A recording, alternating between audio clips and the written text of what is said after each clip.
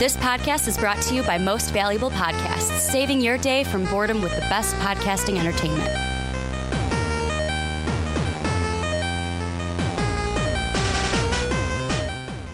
What's up? Real MVPs, Ricky Whitmer here, along with fellow man-child Johnny Carlick. Who here hasn't been to space? Don't throw up in my ship. I will try not to. And the one thing I will say I noticed, Johnny, last week we recorded on a Friday because Sunday was, what was Sunday? Easter was last Sunday. And the thing I noticed last Sunday is my intro was a little bit off from what it usually was. They didn't say, what's up, real MVPs. I know, I said, what's up, real MVPs. I didn't say fellow man-child Johnny Carlick. I just said, I'm here with Johnny Carlick. And re-watching it, I was like, that just sounds weird. It sounds weird without the fellow man-child. I'm here with Johnny Carlick. Hi. Yeah, and it was, this time I had to do it up. I had to go back to, I think it's a Sunday thing. Like Friday night, I'm not used to calling you the fellow man-child, although you are always the fellow man-child. But we are here, Rick and Johnny Podcast, where we're talking about TV, movies, basically entertainment, comics, superheroes, everything under the two nerdy suns. And before we get into everything today, first off, patreon.com/Most Valuable Podcast, link down below in the description is how you help us. Our big goal, getting a new studio. So every dollar we raise on Patreon this year goes towards that goal. We have a bronze, silver, and gold membership that gets you things like being on the podcast to talk about topics, picking podcast topics, and then also an exclusive podcast called the MVP Podcast a month early before everyone else. You get a graphic conversation a week early. This week's, for patrons only, will be Hellboy. Seed of Destruction, I want to say. Sure. Was volume 1, but episode 2 will be live for patrons this upcoming Friday. And then also cool things like access to the MVP Discord and cool shit like that. Number 2 is please go over to Apple Podcasts and iTunes. I know you guys have Apple IDs. Make sure to give the Rick and Johnny Podcast a 5-star rating. It really, really, really, really helps us out and gets us into the ears of more people. But today, we're continuing an Avengers Endgame discussion that I will say spoilers for in the Endgame discussion. Just going to say it now. I'll probably say it again before we get into it. Then we're going to talk Dark Phoenix. There were reshoots, especially for the end. The complete climax of the movie was changed. And then number 3, a live-action Rugrats movie is in effect. It gets its director. Is it a good idea? We're going to talk about that to end the podcast. But Johnny, let's dive into our Avengers Endgame topic for this podcast. I will say it again. If you have not seen Endgame, please see Endgame first before watching this. This will be riddled with spoilers the whole way. You have been warned.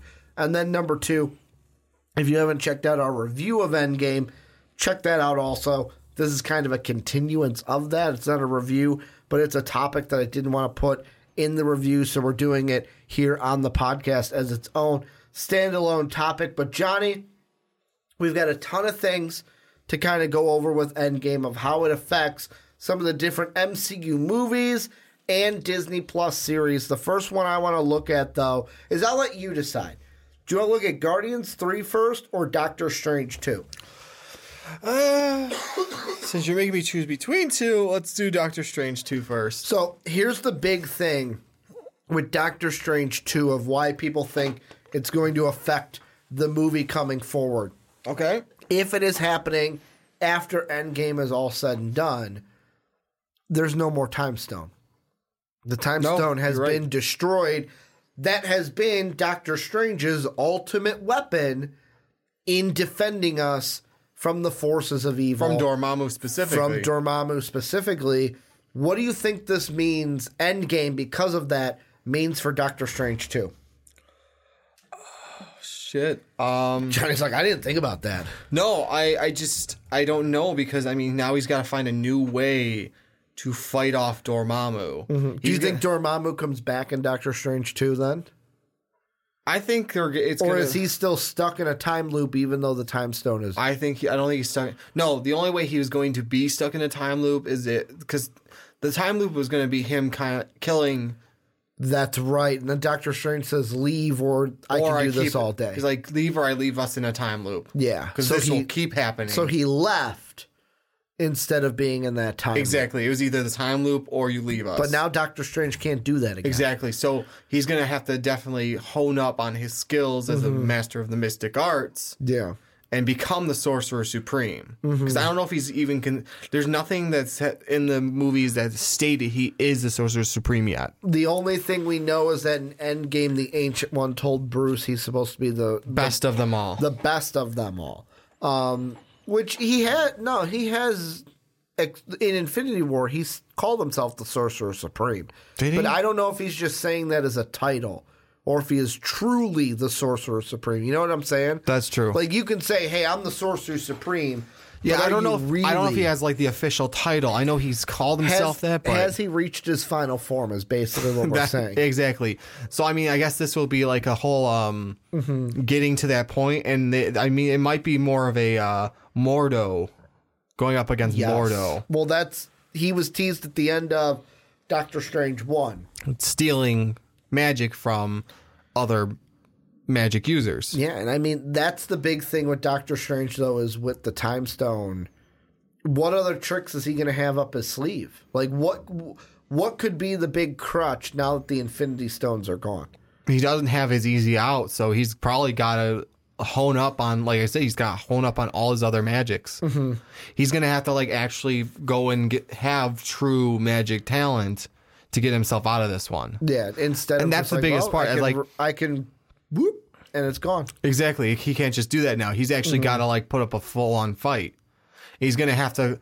I wonder if there's maybe going to be possibly a team up with Mordo, because she kind of stated, you two balance each other. And he's... Go ahead. So what if, like, this is he's got, like, maybe this is a movie where he's trying to track down Mordo because he's... Trying to bring him to the good side, basically. Maybe either bring him back or just bring him in at least and go, because he's stealing magic from people, like he's stealing other people's magic to overall their ability to use it. Yeah, like the one guy was using it to function. Yeah, the guy that we saw in the Doctor Strange 1 was like he was using it to function, and people were like, "Holy shit! How did you heal from this so fast?" It's like, I didn't heal. That's why he healed, was because he was using magic. Just to be able to walk and play basketball again. Exactly. So it's like, well, he steals it, and maybe like Doctor Strange is hearing some of this stuff and going, well, okay, we need to figure out what's going on because these guys use magic. All of a sudden, they're back to whatever problems they had before. And then like that's the overarching one, and all of a sudden, some underlying part of it with Dormammu is coming about, and all in all, it ends up being, hey, you and I are not going to see eye to eye. We are enemies, but we have to team up to at least kick Dormammu out for the time being. And the thing I'm looking at, too, is one of the things, of course, this is from a little bit over a year ago. This is from the end of March, beginning of April of 2018. But it's still relevant to the Doctor Strange discussion is... So, C. Robert Cargill, who wrote Doctor Strange with Scott Dickerson, he spoke a year ago in a Q&A following a screening of the movie in Austin, Texas. So this was right around the time Doctor Strange was coming up. During the Q&A, and I'm getting this from MovieWeb.com, during the Q&A, Cargill spoke a bit about where they want to go in Doctor Strange 2, and says Nightmare will be a villain. I did forget about Nightmare. Nightmare is one of the major foes of Stephen Strange in the world of Marvel Comics. And according to Cargill, he and Dickerson are committed to bringing him into the fold if they get to make a sequel, which now we know the sequel is coming. Some other quotes that they have from him are, Marvel movies work in threes. They also work outside of their threes. Some of the better Marvel films have more than one villain in them. Me and Scott have not laid the groundwork for it, but what I can say is that I have a feeling that whatever Nightmare is involved with, Baron Mordo, being somebody who considers himself the defender of natural law, will have something to do with it. He also said, for those of you who have ever read the comics, you know that Baron Mordo has a very particular arc, and that's something we discussed to Chiwetti, who is the guy who played Mordo in Doctor Strange 1, while working on the first movie. And part of the reason he wanted to play Mordo was because he has a definitive ending as a character. And it's such a fascinating ending.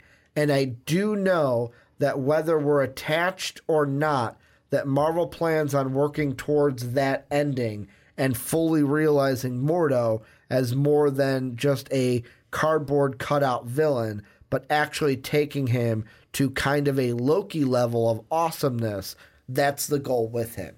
So really, I know this is a little bit over a year old, but could that still be the plan after Endgame to have kind of a Mordo Nightmare kind of a situation going on with Doctor Strange? It could be that. I was also looking up other villains. Mm-hmm.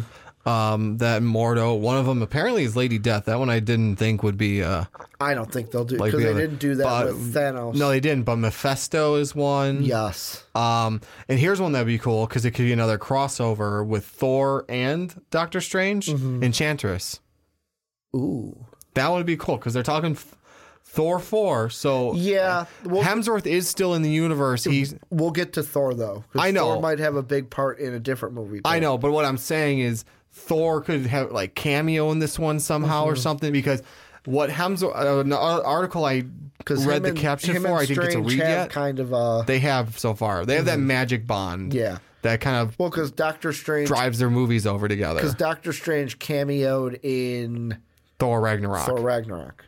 But what I'm saying is Thor could cameo in it, or they could have like the kind of Hulk Thor team up where it's not until halfway through the movie. Mm-hmm. But excuse me.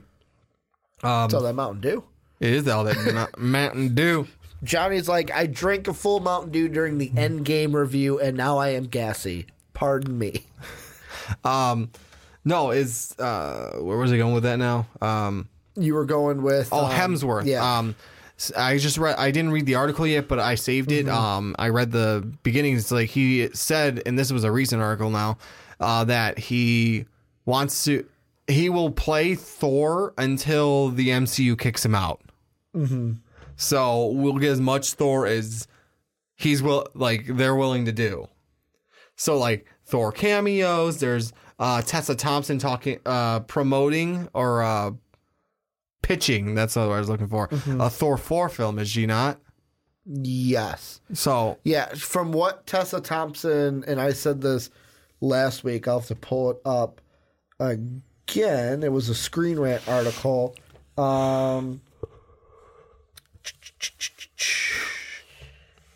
Yeah, because now everyone is talking about, because the first thing was Tessa Thompson said that Taika Waititi is on to direct and write Thor 4. Don't know when it's going to happen, but she kind of threw that little Easter egg out there. Now the big thing is Thor is he going to be in Guardians 3? Yeah, after what we saw as well. But let's put a bow on this Doctor Strange before we move into Guardians 3. The big thing with Baron Mordo that I like, or Modo, that I like with this is the kind of character arc they talk about, because we kind of gotten to, like, he's already done his tutelage. The Doctor Strange part of his arc, we already went through with that. Mm-hmm. The only thing I'm kind of stuck on is, have we seen the Dormammu part? Was that the ending of Doctor Strange? Where here it says Dormammu also employed Mordo as a pawn to try and enter Earth. He sent Mordo and his minions to attack the Ancient One. That was not like they did that, but it wasn't Mordo. It was Caecilius. Yes, like they changed who it was. Like that would still be considered Doctor Strange 1. Am I correct? Yes. The other thing that I kind of think of is, could we get a point where Mordo, wow, why is that so hard for me to say? I have no idea. Is working with Nightmare, and there is a part in the comics where Mordo took over the identity of Doctor Strange when the original was powerless during the battle at the Sanctum. Here's what I'm throwing out. What if this takes place? It starts off taking place during Endgame, like during the 5-year absence of Doctor Strange, where, and this is how you play it in, how the Avengers don't know about this because there's so many less people. What if Mordo impersonates Doctor Strange a little bit here, a little bit there, just for when he needs to? Like, not like, hey, I'm going to make a big spectacle, draw eyes on me, but like impersonates Doctor Strange to do stuff during that time. Then Doctor Strange comes back after the Battle of Thanos and then has to deal with Mordo and Nightmare. Of like, great, I have to deal with them without the Time Stone. Yeah, maybe it's starts off as a story of him keeping natural law, kind of somehow stumbles upon Nightmare. Yeah. Makes a deal with him. Say, for whatever. Maybe it's like as soon as he finds out Doctor Strange is back. Yeah. He stumbles upon Nightmare, makes a deal with him, saying, help me get rid of this guy who fights natural law. Yeah. Fights against natural law, not knowing that the Time Stone is gone.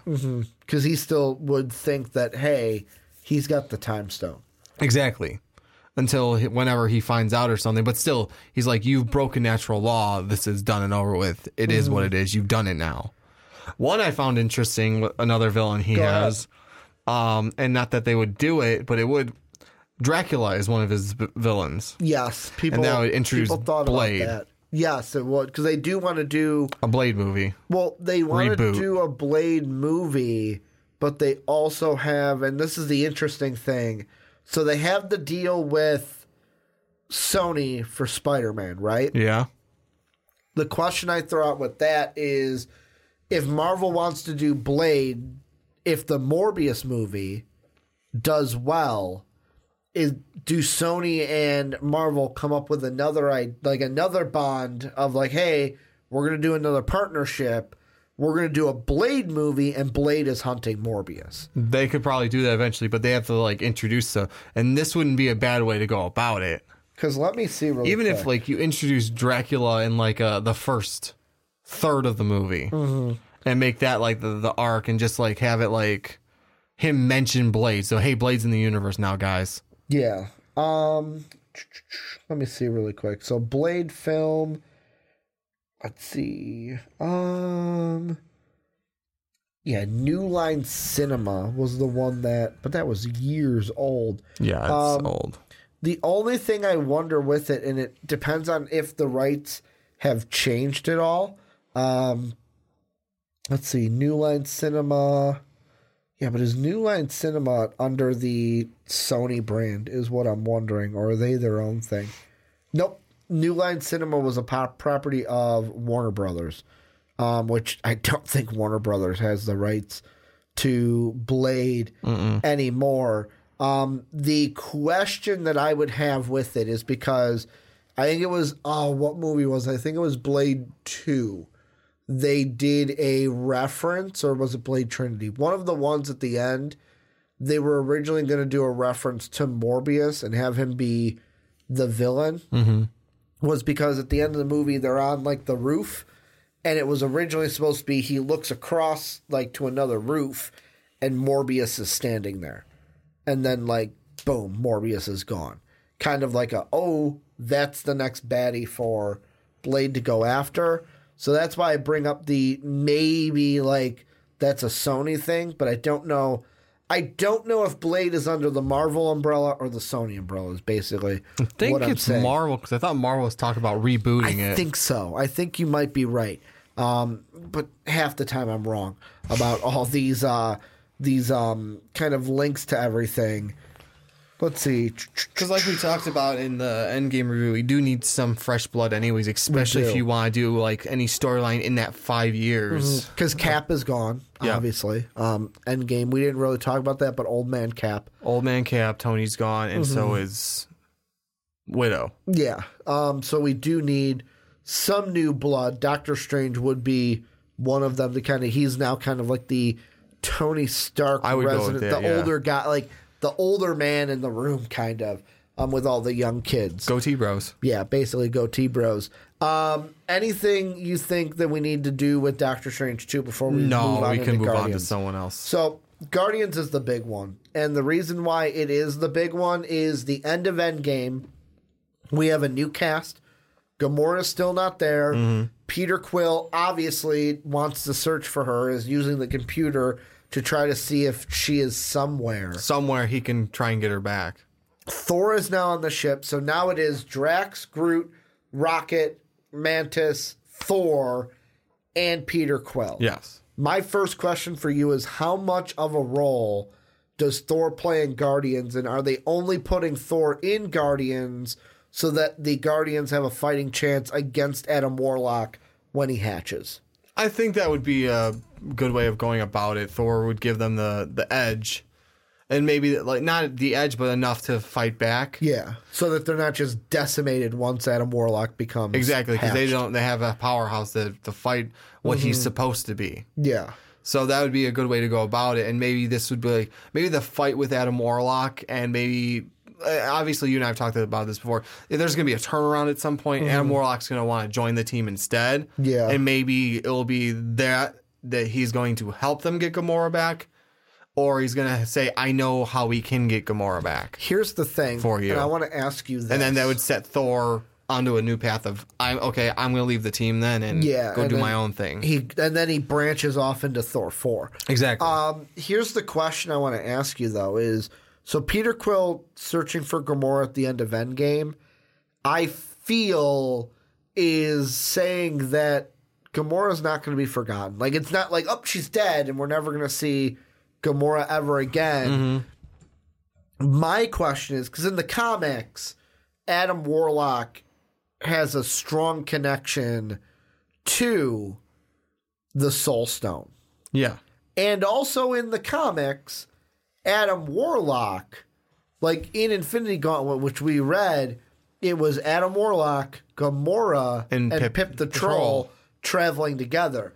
So does Marvel play that and say, okay, one, Adam Warlock, although he doesn't have the stone because the stone is dead, still has the power to communicate with the soul world? Like, because the soul world is still there. What if they have to search out Pip the Troll in order to do that? That way you kind of got the roundabout. Because Marvel tends to like to do stuff like that. Yeah. Like, they introduced Eitri, even though we never had hell or high water of him, except for the fact that the hammer was made from the heart of a dying star. That's the most we got in any other movie. Because my question I was going to ask is, do you think in Guardians 3, let's say, I don't know I don't know how we get to it, but I know the storyboard lineup of basically Adam Warlock has some connection to the soul world.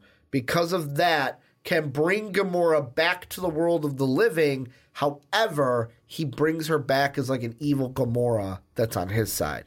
So like it's a Guardians have to basically, while fighting Adam Warlock, you get that kind of psychological mess up with Peter of like, I don't want to hurt you, but I can't because you're under some type... It's almost like a brainwashing thing or like a mind control of like, you're Gamora, but you're not the Gamora I remember kind of a thing. But you're not even the Gamora from 2014. I don't want to hurt you, but I'm in a fight with you and I might die if I don't. What if this instead, like the first act is... whatever they're doing, and then introduce Adam Warlock. Mm-hmm. Second act is kind of the fight with Adam Warlock. The first fight with Adam Warlock. First fight with Adam Warlock. Because he might kick their ass the first That'd time. be like between Act 1 and 2 is where he kicks their ass. Uh-huh.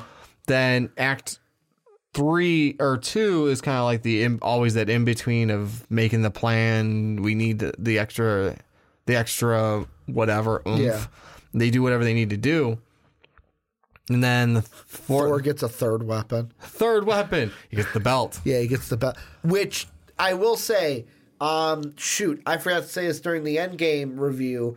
We did have a commenter on our final predictions say that the belt was mentioned in Spider-Man Homecoming. Was it really? Yes, because remember... Oh, that's right. I forgot about that. They were packing everything up. Oh, and Cap's new shield. Oh, and that Thor's belt. Like, he tries to say it. Thor's belt. So it was mentioned. I forgot about Tony's that. got it somewhere. Yeah. But Tony's dead now. Tony had it somewhere. He's got it somewhere. I don't know where all that shit went. Tony doesn't have anything anymore. Yeah, well, he had it. Now Morgan has it. Well, Pepper has it until Morgan grows up. Then it becomes Morgan's. Happy probably knows where it's at. Probably. Exactly. Yeah, Happy knows where it's at. So they could, the belt is there. Yeah, it's in the universe. I forgot about that. And I'm going to look up while you're talking who exactly so I can give them some love for commenting that.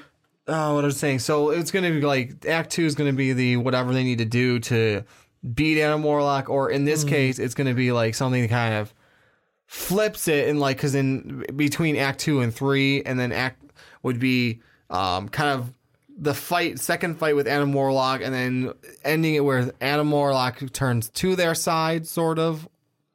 Zyan Floss. Foss. It's Zyan Foss, Foss. So Zyan Foss? Zyan Foss. He was the one that said... Well, thank you for that. I forgot. They talked about the belt in Homecoming, so it's probably already in the Avengers base, and Thor just doesn't know because he has been in space for so long. That's what he said. And I saw that, and I was like, that's a good point. Well, thank you. I forgot about that. But... Go ahead with what you just said again. So, the third act would be kind of combination of, hey, we're going to have our second fight with Adam Warlock and kind of start tying loose ends, have Adam maybe turn on what was the Sovereign? Yes.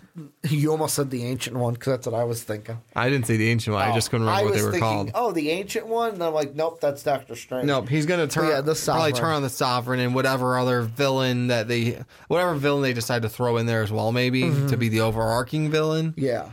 Because, it was... Guardians 1 was Ronan. Ronan, but Thanos being the puppet master. Yeah. Then in number 2, it was Peter's dad, Ego, the Living Planet. But also the Sovereign. Yeah. Because they were at the beginning, and then obviously that's what they used for the... Well, yeah, they also had the plane battle where they all died. Arcade. The arcade. And then for this one... I'm trying to think. Do we know who the villain's going to be? Or? I've heard nothing about that yet. I know it's going to be what it seems like it's going to be a search for Gamora. Yes. It's going to be because for all we know, I don't know if there's a Thor Guardians crossover villain. There could be. The thing I feel like it's obviously got it. So it's going to have a Sovereign Adam Warlock tie-in. It's going to be a search for Gamora, and then I should probably have been looking these up. The thing that I just want to throw you this question, and this has been going on in my head while we've been talking about this. If they find a way to bring Gamora back in whatever way because of Adam Warlock, are you going to be upset in a way? Because it's really? So we're just erasing what Thanos did to Gamora. We're erasing then maybe the sacrifice that Nat made, because that means that Nat could possibly be brought back. Would you rather it be Peter Quill finds out that Gamora is gone and there's no way of getting her back? Or do you want her to be brought back in some way because of Adam Warlock's connection to the Soul World? I almost kind of want that. I wanted to make it like a how do I put this? Maybe they have to, like I said earlier, maybe seek out Pip the Troll at some point in the movie to help them do that. And because I want Thor to be there to, if he sees that Gamora gets brought back because she was taken into the Soul Stone, he's gonna maybe think, I could bring Nat back. I could bring everyone that got decimated. Maybe even bring everyone that got decimated back. There's also going to be the Inhumans movie that happens before this. Yes. Which we did technically see. Did we technically see a version of the Inhumans in Guardians 1 with the big, tall, purple thing with the huge mace? Those aren't the Inhumans. Those are the Celestials. The Eternals. The Eternals, The yeah. Eternals, I think that's one of them, yeah. Like, because that movie is going to happen before Guardians 3. Because Guardians 3 is like, what, 2023 we're thinking? Yeah, and here's another one I forgot that could be a villain towards the Guardians. Go ahead. Any Eternal or Celestial. Basically, that's why I'm saying like the I'm Eternals saying movie more so Celestials because it's going to be like Celestial. Some of them might just see it as them as Celestial killers, and just go, we can't have this. Yeah. Let's see, Adam Warlock. I'm looking right now at like the thing of like rumors that we hope is true and rumors that we hope are not. One of them is obviously Adam Warlock having a new role. I got an interesting question for you, and this is because of this. Does Marvel at that point, because this movie would be 2022, 2023 after James Gunn is done with Suicide Squad, could they introduce the Fantastic Four with this movie? Or is that way too much for one movie? Or is this just the, hey, it's number 3, let's fucking just let's end the arc with these characters. Focus on the Guardians. Because their arc is basically, it was not tied down after Endgame. Like, it was one of those still left open because obviously we have Guardians 3 coming up. Yeah, no, I say maybe not necessarily end it. You can always like tweak the lineup, and maybe that's why you don't bring Gamora back. Maybe someone else, someone steps away and someone dies. Or 2 people step away and you have like Adam Warlock and you can bring in Cosmo because he's there now. He's in the universe, and not Moon Knight. I'm trying to think of Moondragon? Was it? Yeah, Moondragon is another Guardians of the Galaxy member. I could look it up real quick, make sure I got that right. Look it up. Let's see. I think you might be. Yep, you're right. Affiliations: Infinity Watch, Avengers, Guardians of the Galaxy. Oh, we have Mantis still. It says Beta Ray Bill joins at one point. Which they have teased Beta Ray Bill. They did at... joining the universe. We already know he's in the universe because of Thor Ragnarok. Yes, we saw him on the... he was one of the champions. Thank you. But yeah, I mean, so you can have a few of them stay in it. You can maybe... like hand it over to Starhawk. Yeah, I do think Alita Orgo was also introduced, but you can throw in a Moondragon. I'm gonna make this prediction for Guardians 3. Okay. I don't know if Rocket and Groot leave. I think they stay. But I think that for sure Quill is done, Drax is done, Gamora is done after 3. Gamora, if she's even in 3, like if she comes back from the Soul World, is done after. Because Peter Quill's is interesting because I don't know if Chris Pratt is one of like, hey, I'm done after 3. But with Drax, I do think that Batista might be done because we're seeing him do like... He's doing other movies now. It's not just the Marvel movies. He's starting to slip into other movies and starting to do more and more of those. So he might want to step out and like, hey, I want to do other movies for a while. Basically, how do you become The Rock? You don't stay typecast into one character for your entire career. Marvel was basically his stepping stone to becoming the actor that he is. Because I think he's going to be in the new Dune movie. That's what I heard, mistaken. But like we see him in movies like Stuber that's coming out this year. Also that movie that we saw where he's a CIA spy. Yeah, I forgot what it was called too. I forgot that one, but like Stuber was the one with him in the Uber driver. But that's why I think he's not going to be there. And Dopinder, right? Yes. Okay. And that's why if Gamora if Peter leaves, Gamora's done because like there's no. I almost want to see Gamora come back just to be with Quill, just to drive a story for Thor now, Thor 4. Okay, because it's like Thor. I feel like that would set up in Thor's head.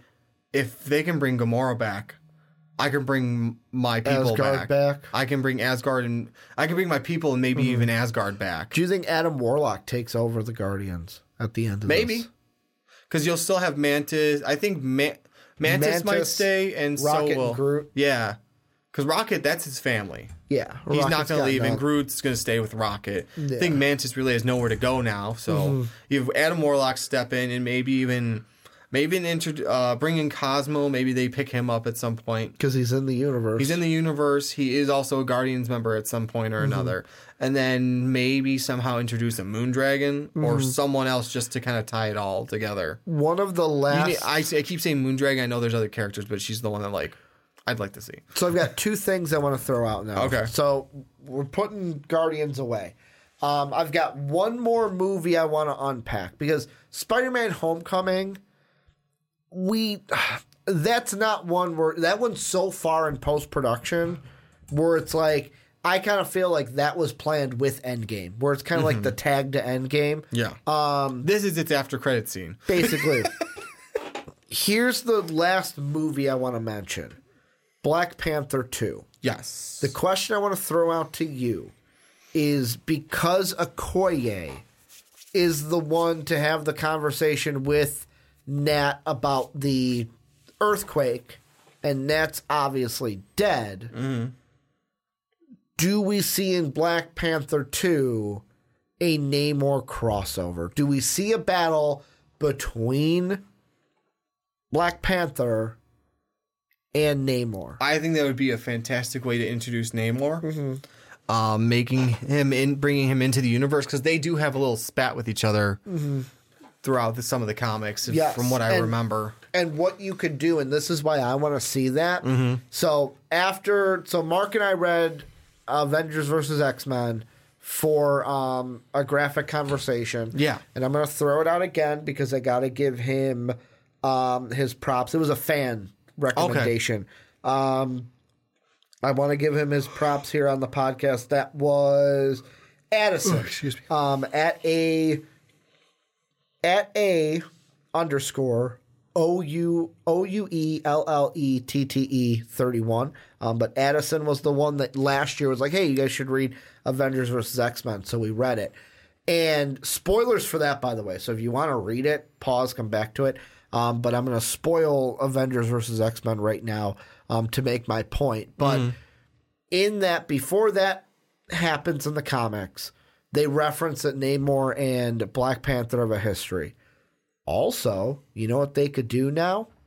They could introduce Storm before she becomes an X-Men, because guess who marries Storm in the comics? Black Panther. Black Panther. They could do that whole storyline if they want to, too. Bring that around first. The thing I like about having Namor and Black Panther go at it in a Black Panther 2, if they can get the rights to Namor, because I think Namor is either Universal or... I think he's Universal. I think we decided. It'd be like in it from Hulk, because I know he was Universal at first. That's right. I thought that's what we determined when we talked about it. I think that's one of the reasons they aren't doing solo Hulk films anymore. Exactly. But if they can get Namor, do him with Black Panther, because then I'm really on board for the next crossover movie to be X-Men vs. Avengers, because in that movie, Namor, because the Phoenix comes back and kind of possesses some of the X-Men. There's like 6 of them that it possesses. One of them is Namor. And what does Namor do with the power of the Phoenix? Just destroys Wakanda. Lays waste to Wakanda. To where it's like, it was like on. And he just demolished the entire city, the entire place of Wakanda. And if they did a Black Panther 2, already having that precedent, that could just build in an Avengers X-Men kind of movie. Yeah. That makes me do that in Black Panther 2 so we can get Avengers versus X-Men, because I was already on that board when they got the Fox Disney deal done. The only other thing I would want to see is what is it? Oh, let me look it up real quick. I feel like I always mess his name up. Is it a Black Panther villain? Yeah. Why aren't you showing me? It does not. Give me his damn name. It's one of the main villains that I know of for him. Anyways, I'll click on this for now. So I think the intro should be sort of a little spat, like first.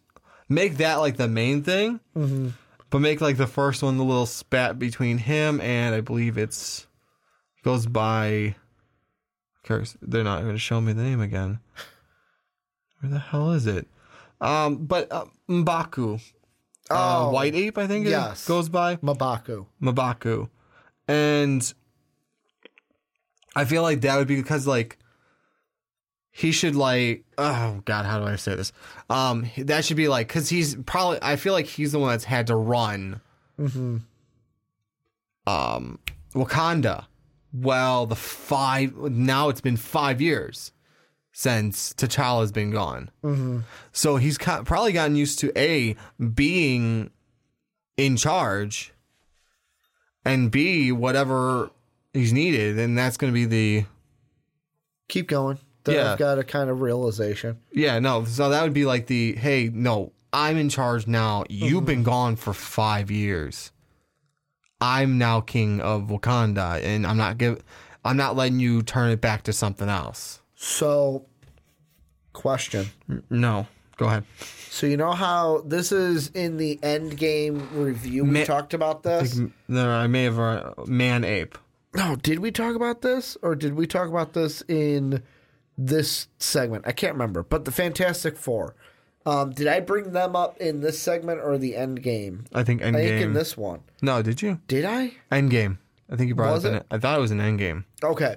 So basically my thought process... You brought up in Guardians too. Yes. As well. That's right. And then we went on the tangent of... No, it was Endgame because I thought of like the pre-snap kind of thing. Yeah. And then we brought up they could... have been in space and not affected by it. But then they would have been affected by it. But maybe not the four of them. I said, add 2 people into the ship and have them get snapped away. Going on with that. Yeah. Take that thought.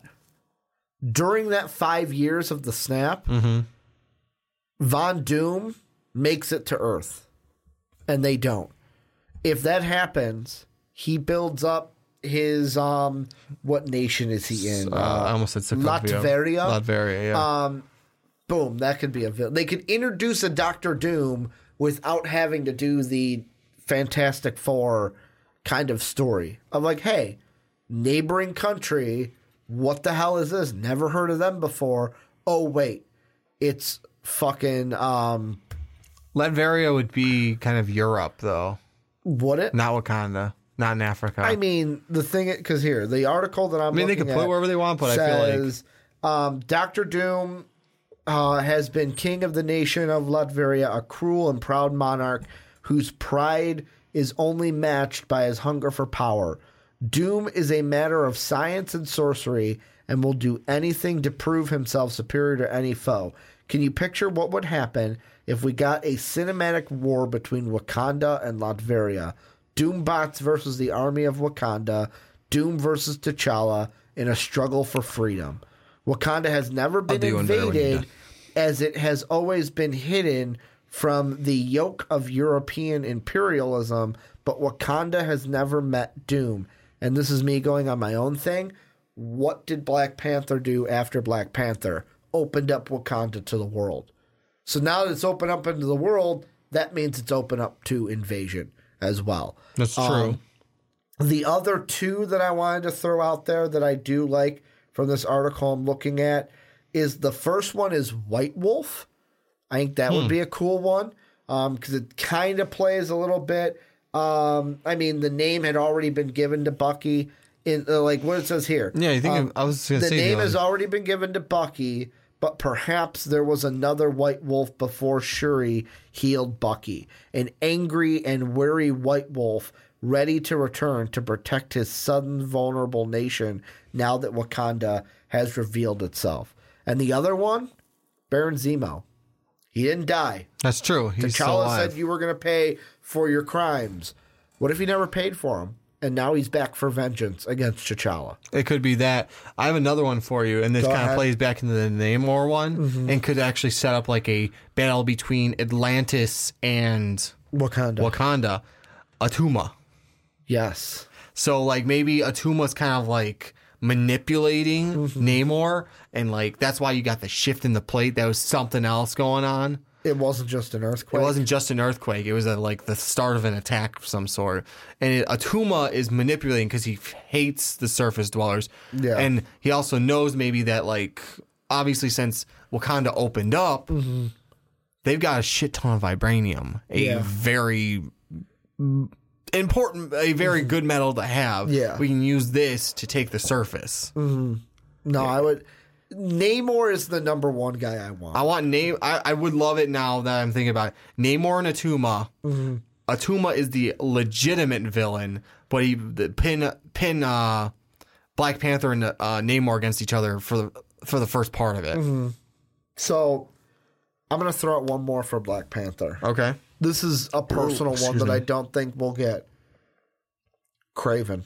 I was gonna say Batroc the Leaper. No, I want Kraven the Hunter. Yeah, Because yes, Ryan Coogler wanted Kraven for Black Panther 1, but apparently Sony, as I'm reading here, Sony kind of got rid of those plans because they own the rights to all of the Spidey villains. And now that Spider-Man's doing so well, I kind of feel like Marvel could maybe flex its muscles a little bit and say, hey, look at what Spider-Man's doing. You like having him over here. It's filling your pockets just as much as it's filling ours. Why don't we fill our pockets more? Let us use Kraven and Black Panther too. And that could be something then we're setting that up for a Spidey one as well. The only question is with Kraven, if he does not kill T'Challa, because basically it would be he is hunting T'Challa. He is hunting the Black Panther. Is like his motive. If he doesn't succeed, what then brings him to hunt Spider-Man? as much as I like that, like you said, because of the crossover stuff right now, it's probably not going to happen. You're getting giddy. What I are am you getting giddy about? So I thought of one of two things. So the beginning first, and then kind of starting to do this again with hey, this is the first act. It's going to be one of two things. Him taking the throne back from M'Baku. Okay. Or you brought up Helmut Zemo. Yeah. And after 5 years, Helmut had to have escaped. Say that again? He's in captivity right now. Yeah. From before the snapshot, he's in a captivity. I'm going to say he had to escape somehow. Within those 5 years. Within those 5 years. And he wants revenge on T'Challa for letting him live. Yeah. When Zemo wanted to kill himself. Yeah, he's like, okay.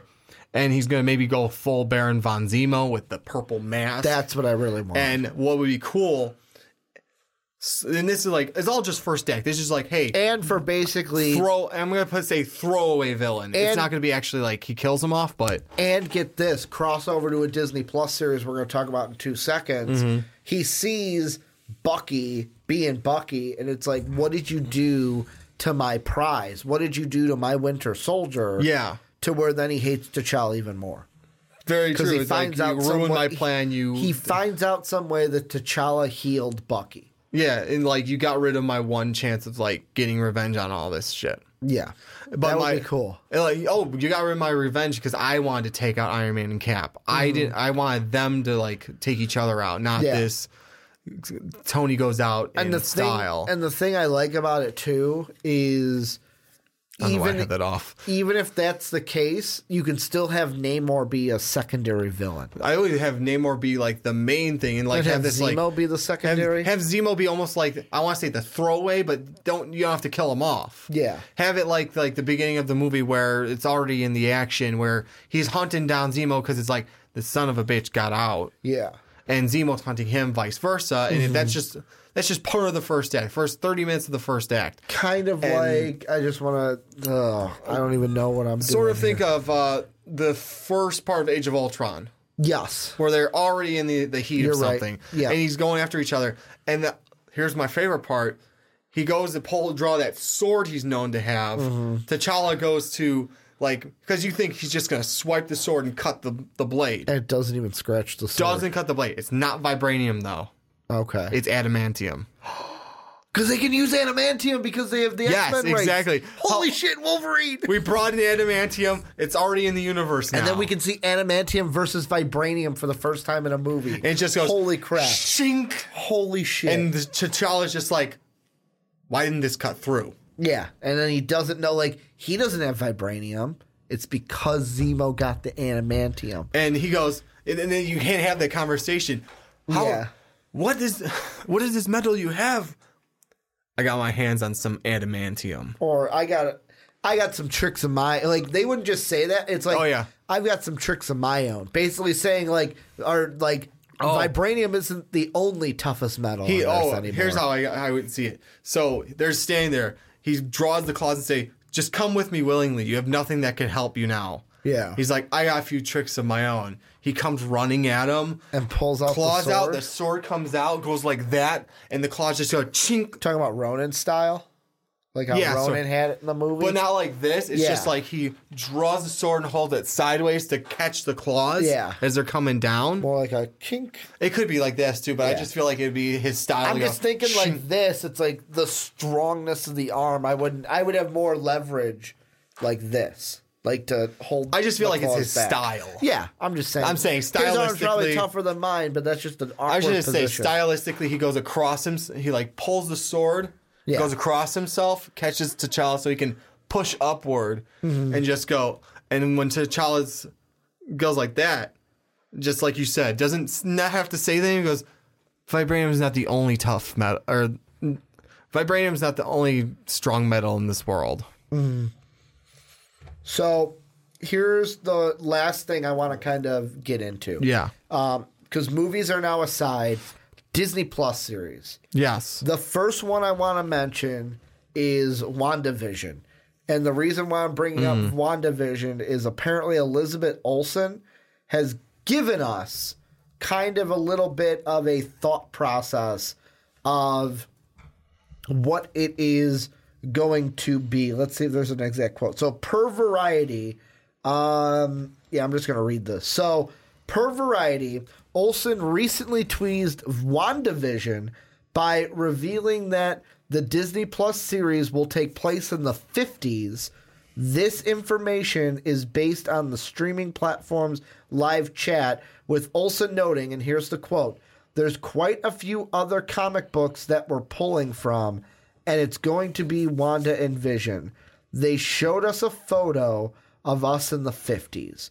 For WandaVision, Captain Marvel co-writer Jock Schaefer will serve as the writer, producer, and showrunner. She also co-wrote the upcoming comedy The Hustle with Rebel Wilson and Anne Hathaway, along with the upcoming MCU film Black Widow, starring Scarlett Johansson in title role. As for Olsen's WandaVision co-star Bettany, he previously received a Saturn Award nomination for a supporting performance in Age of Ultron. Most recently, he portrayed Voss in Ron Howard's space western Solo, a Star Wars story. So, yeah, this is from about, 3 days ago as we're recording this now. What are your thoughts, first off, on that? Because we have 3 Disney Plus series now to get through. Your first thought on that WandaVision, first off that name, WandaVision, being placed in the 50s, does that mean this is going to be an alternate reality type thing and Endgame doesn't touch it? That's what I would have to think is it would have to be that way because, I mean, why would it take place in the 50s? I mean, that doesn't make sense. So I would have to think it's alternate reality, or they just said that, and it's like, yeah, one of the storylines kind of plays with a 50s aspect type thing for some reason. If it plays with Endgame, I just want to throw this out. Not saying they do this, just want to throw it out there. Another thing that we learned is that apparently, pardon me, got the hiccups all of a sudden. Ooh. apparently this is another article on it. It's going to start filming this fall and will be 6 hours long. So the series in total will be 6 hours long. So what's that? If it's half hour episodes at the least, that means what, 2 for every hour? So that's a 12 episode series. That means 12 episodes of the 50s. What I'm thinking of, if they're going to tie it into Endgame, let me know what you think of this nugget. Yeah. So they rebuild Vision. Shuri finds a way To fix rebuild and finish Vision. rebuilding him. And Wanda and Vision go, we can't live in this world. Well, Wanda finds out from the other X-Men because she says, how did you bring us back? They find out how they did it. Avengers? Yeah. She asked... You said X-Men. No, X-Men. She found... Well... because I'm thinking in my head that she should be an X-Men. But she asks the other Avengers, how'd you do it? Just naturally. And finds out what they did. Well, what if her and Vision go, well, I don't want to live in this world. Let's go somewhere. Let's just go somewhere, not mess with anything. And they use the quantum realm like Cap did. And Just they send themselves back. send themselves to the 50s. And they live out in the 50s. And it's them living in that timeline. It's interesting. I'm just wondering where you That's get, if they where you tie get it your story. into Endgame. Like, they don't have to tie this one after these details. They don't. This one sounds like it's probably not tied into Endgame at all. I'm just wondering if instead, like, I don't know. Like, how do they get to the 50s? I would hope they would. Like, I would how like do they them. get to the 50s, though? I know. That's the question. I would like, and I'm just wondering if the 50s is the full thing, or if the 50s is just like a one-off episode one-off thing. episode, Yeah. 1 to 2 off episode story 'Cause arc. it's just a photo. And it doesn't. Yeah, it's just a photo. It doesn't mean like. It doesn't necessarily mean hey, we are stuck in the 50s or we went to the 50s. It could be something just dressed like they're in the 50s. Yeah. We don't know. It could be a one-off episode where they do jump back because now that's in the universe and end up like Quantum realm stuff you're talking quantum about? realm stuff for Yeah. like just to throw it in there and like something happens in the 50s. Maybe cameo with Cap or something. True. Or something. But you're saying so with the Disney I really hope they Plus, tie it in with the rest of the MCU. Do you hope all the Disney Plus series are tied into Endgame? I kind of do. Okay. And just in general, just in the MCU. I want it to tie in with the MCU. Because, like, jumping over to Loki, Yeah. is now the Loki TV series going to be the Loki that we saw escape in the alternate timeline? I feel like it is. Where I'm now hoping it's it like is. instead of him going to different time periods, it's going to be him going to different places in that timeline, messing with stuff, messing with this alternate reality that was created because of the mistake in Endgame. And because he's got it, it's going to be like from Because the question was never answered. Yeah. Like they left that loophole just Open. wide open. And maybe they left open for Disney Plus, the Loki series. And what would be cool with that is start off right then and there. He takes it and start off wherever he lands, all bounded up and everything. Yeah. With the Tesseract and the thing around on his his mouth. mouth and everything. Have him like land there with the Tesseract and make it like I would make the storyline. I don't remember how many episodes Because he it's can't supposed to go be. through time. He can just Go jump to space. different He can parts. jump space. Yeah. And it's not like he's going to age much throughout the series, and it can stretch from 2012 to whenever. Yeah. I would make the first of it, make it like, remember, like I said, Thor's got to clean up his mess between Avengers and Thor the Dark World. Yeah. Make it that. Everything he's fucking up. Jumping around with the Tesseract. Do. But here's the question I have, and this is, yet again, this time stuff is just, you get so confusing. So, that happens. A branch was created there. Yeah. Would the Dark World thing still be the same on that branch? So would Thor still have to fix his stuff, or because he's no longer in the main branch? Would that mean in the main branch, the Dark World that we saw wasn't the main branch Dark World. It was the second one, but it has to be the main branch because that's where Rocket and Thor went. As my hands are now crossing. Yeah.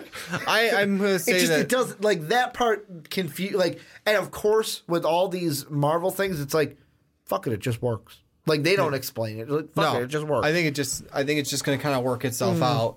Because, I mean, like I said, between Avengers and Thor, Thor's got to clean up Loki's mess. Yeah. So I feel maybe that's where that all comes down to. Like I keep saying. Because interesting enough, the only thing that really messes up now is doesn't that mess up Infinity War? No. Because he's no longer in our timeline. He dies in Infinity War. Yeah, but he doesn't die before that. Yeah, but if Loki, so we're in our original timeline that leads up to where we were in Endgame. Uh-huh. If Loki disappears, he's not there to die in Endgame. Doesn't mean he's not there at that point anymore. He's just not there right now. He's not there in 2012. Doesn't mean it messes up the rest of the timeline. You know what? 100%. Maybe it doesn't create a branch. Yeah, that's what I'm saying. Yeah, maybe that's what I was saying. Is it kind of just it doesn't create a branch because we're not taking Loki out of exactly. If we brought him You're not taking him out of the universe. You're not taking him out of the full equation. To our time, so that's why it would mess up. Okay. So just him, like, instead of him being captured, he's somewhere else on that path. Yeah. Okay. Now I get it. This time stuff, like Back to the Future taught me something that apparently was not real. Exactly. That Hulk told me was not real. The last one I want to ask you about, because this is the one I'm thinking. So, Falcon Winter Soldier, I am really hoping now that this is basically post-Endgame. Falcon is Captain America. We get to see him with the shield and everything. And it's him and Bucky basically being the buddy cop. Yeah. No, that's what I want to see. It's, hey, Endgame ended. Falcon is now Captain America. And you know what would be so cool? Like, so awesome? Is at the end of the series, Falcon goes, fuck it, man. I can't do this anymore. And Bucky takes on the mantle. That's what I want to see. Because I originally, when he handed the shield to Falcon, in my mind, I was seeing, I want Bucky to be the Cap. I want the Bucky I want is the one that, and this is because of the first Cap. I was stupid. And the first Cap graphic novel or comic that I ever read was volume 2 of the series where Cap dies and then Bucky takes on the mantle and then Cap comes back. I read volume 2 first because I'm an idiot. Didn't understand how comics worked, apparently. But I dove into it and I was like, wait, this is not Cap. Why is he? It's Bucky? Bucky's Cap? This is weird. Like, I was thrown off by it. But because that's the first one I read, I want the Bucky that is Captain America's shield, star on the arm, like the red star, not red star, but like the Captain America logo that he has on his arm, because Bucky Barnes is now Captain America. Yeah, you know what? I would like to see that. I want to see the series where the two of them are buddy copping, and he goes at the very end of it and goes, I'm not the super soldier. Yeah. I'll join you in your fight, but I can't be Captain America. I physically can't be Captain America. I do what he does, but slower. Yeah.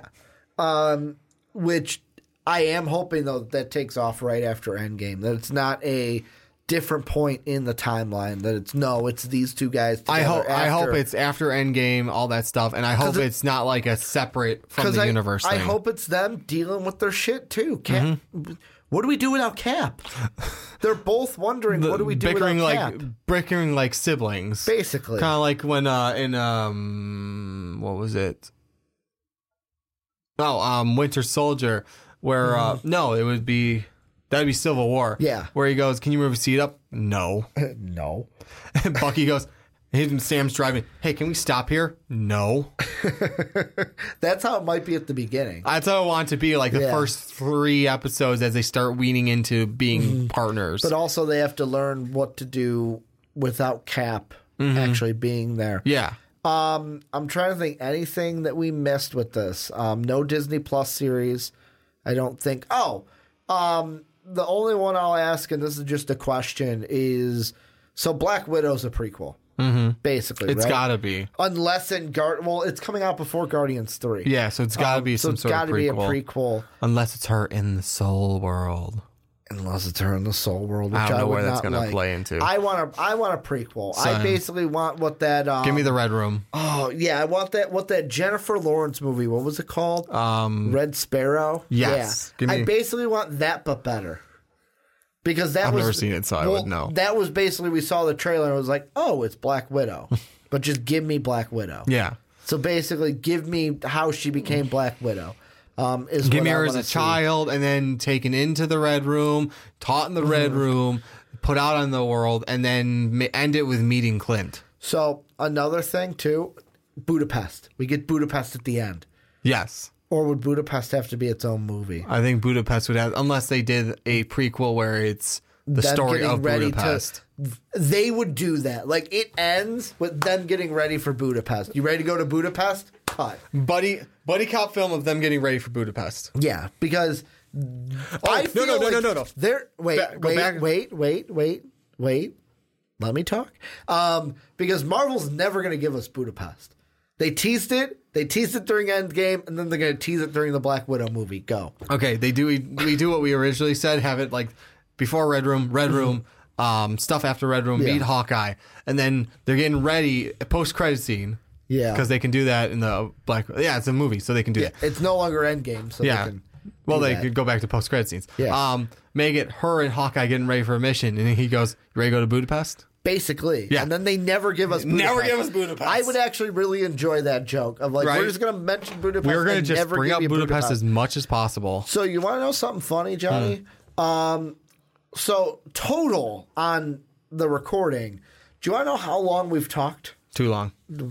Way too long. But right now we're sitting at an hour, 11 minutes, and maybe like 6 of those minutes might have been like the gibberish beforehand. So think about this.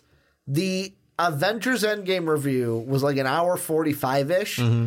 This would have tacked another hour 10 almost onto the end. We would have been longer than the movie. It would have been near close to longer. It would have almost been the same runtime as the movie if we did this segment in the review like I originally planned. Yeah. We would have had a 3-hour podcast. On top of because then we would have had to replace this with a different segment. I'm kind of glad we did it this way. Yeah. And kind of broke them up. It's kind of like a part 1, part 2 almost to our review. So how does this affect everything else? Anything else you think we were mentioning? Shit. I want to see how this affects the new season of Agents of S.H.I.E.L.D. coming out. It's supposed to come out this month. Or it was already supposed to have come out. Because it's got to affect it. It has to, because they always play into it. Yeah. I mean, and that's kind of something too of like, I'm trying to think if there's any other movies we missed of like, yes, it's going to affect this, but I don't think so. No, we had no other loose ends left open for movies that are coming I can't think out. of anyone else that like we need stuff for right now. Yeah, because Thor 4 well, we got to see Guardians 3 first. Exactly. See what that's going to happen because he's in there right now. Yeah, but this is where you guys come in. Let us know what you think down below in that comment section. How do you think if Endgame is going to affect anything else that we see from the movies coming after Endgame and the Disney Plus series? Let us know what you guys are thinking down below in that comment section. And Johnny, let's move into our next topic. We're technically still sticking with Marvel on this podcast, although this film is Fox Marvel. Yeah, but I mean, kind of loosely now because they own all that shit. Disney's like, yes, this is ours. We can't find a way to get out of it now. It's already done. Which, you know what I will say, that just blew my effing mind is, let me pull it up really quick. Let's see. Maisie Williams. So she did an interview a little while ago. Yep. So it was the end of March. She did an interview. And Entertainment Weekly had it to where she's frustrated. In an interview with Rolling Stones. Okay. She was frustrated about New Mutants. because according to... So I'm just going to read the article. In a Rolling Stones interview with Game of Thrones actresses Maisie Williams and Sophie Turner, Williams said of the pending sci-fi film, who knows when the fuck that's going to come out.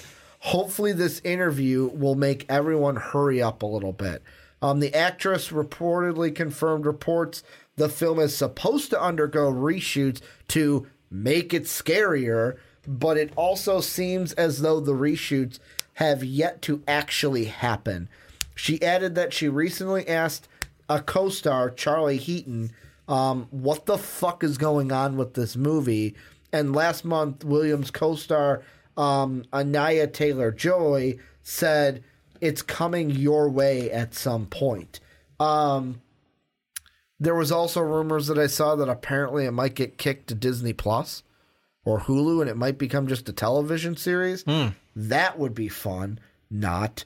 Well, if Disney does it, they'll do it right. Well, yeah, no, but like what it is right now, just fuck it. We ain't putting it in theaters. It'll go to Hulu, or like something like that, where it doesn't even make theaters. That would be horrible for that Fox product. But the thing we're talking about is Disney don't care. It wasn't their money. Yeah. The thing we're talking about, they didn't spend money to make it. And anything they get gets split. So Fox is fucked. But basically what we're talking about is Dark Phoenix. Because first off, there was a Dark Phoenix trailer in our Endgame screening. Yes. And me, you, and Dave mocked it the whole time. They showed us in the trailer a little bit more of the Phoenix Force, and yes, it kind of looks like it is in the comics, where I was like, okay, that's kind of cool. Not enough to make me go, yes, I'm excited for this movie. I still think it's going to be a flaming pile of dog shit. It's kind of like what Sean said on the Fast Break this week. He used the analogy because we were talking about a basketball player, and I said, well, maybe a change of scenery would be good for him. Sean's response was, if I take shit and put it in a different room, it's still shit. Well, my example here is, if I put a hat on the shit, it's still shit. That's what I think of that. According to Entertainment Weekly, though, production on the forthcoming sequel actually wrapped back in 2017. Dark Phoenix we're talking about. However, the film has since gone through a number of reshoots.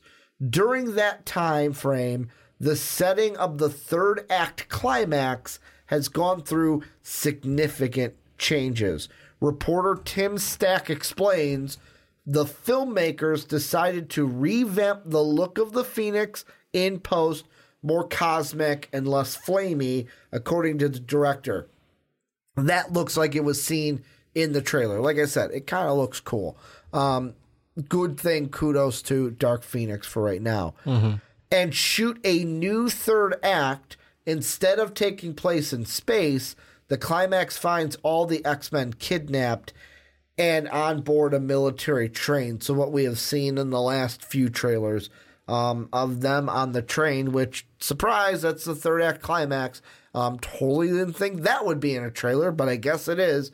I'm just going to ask you, it says that this does mark a rather huge change from the comic story, although Kinberg explains this is part of an ambitious vision of the film. And he said, I think the biggest challenge is modulating the film so that we have the big scale and visual effects actions that these movies require, but balancing that in a way that feels calibrated with the drama. You can read the rest in the article down below. Johnny, I just want to get to and ask you the question. Are these reshoots going to make the movie better or worse? My first thought... Because you asked me before the podcast, do I want your answer now? And I said, no, wait for this segment. So now I get to hear your answer. My overall answer... It doesn't fucking matter. It's still going to be a flaming pile of dog turd. It just doesn't fucking matter. As soon as this is over, Disney is just going to cut that limb off and say, we're going to do our own now. Yeah, and I mean... Let this thing die. So, let it die. Yeah, I mean, It's okay, Fox. we're putting Fox down. Put it down. Putting it down to sleep. Like my tablet and phone had both told me at one time, we've put an app to sleep. Yeah. We put an app to sleep. I'm like, what? The thing I just don't get with it, But I mean, is this is a shit situation. I'm just gonna say that. this is a shit situation to be in. Because like New Mutants is early enough in the reshoots process to where Disney could be like, no, fuck Step that. in We're just not gonna do that.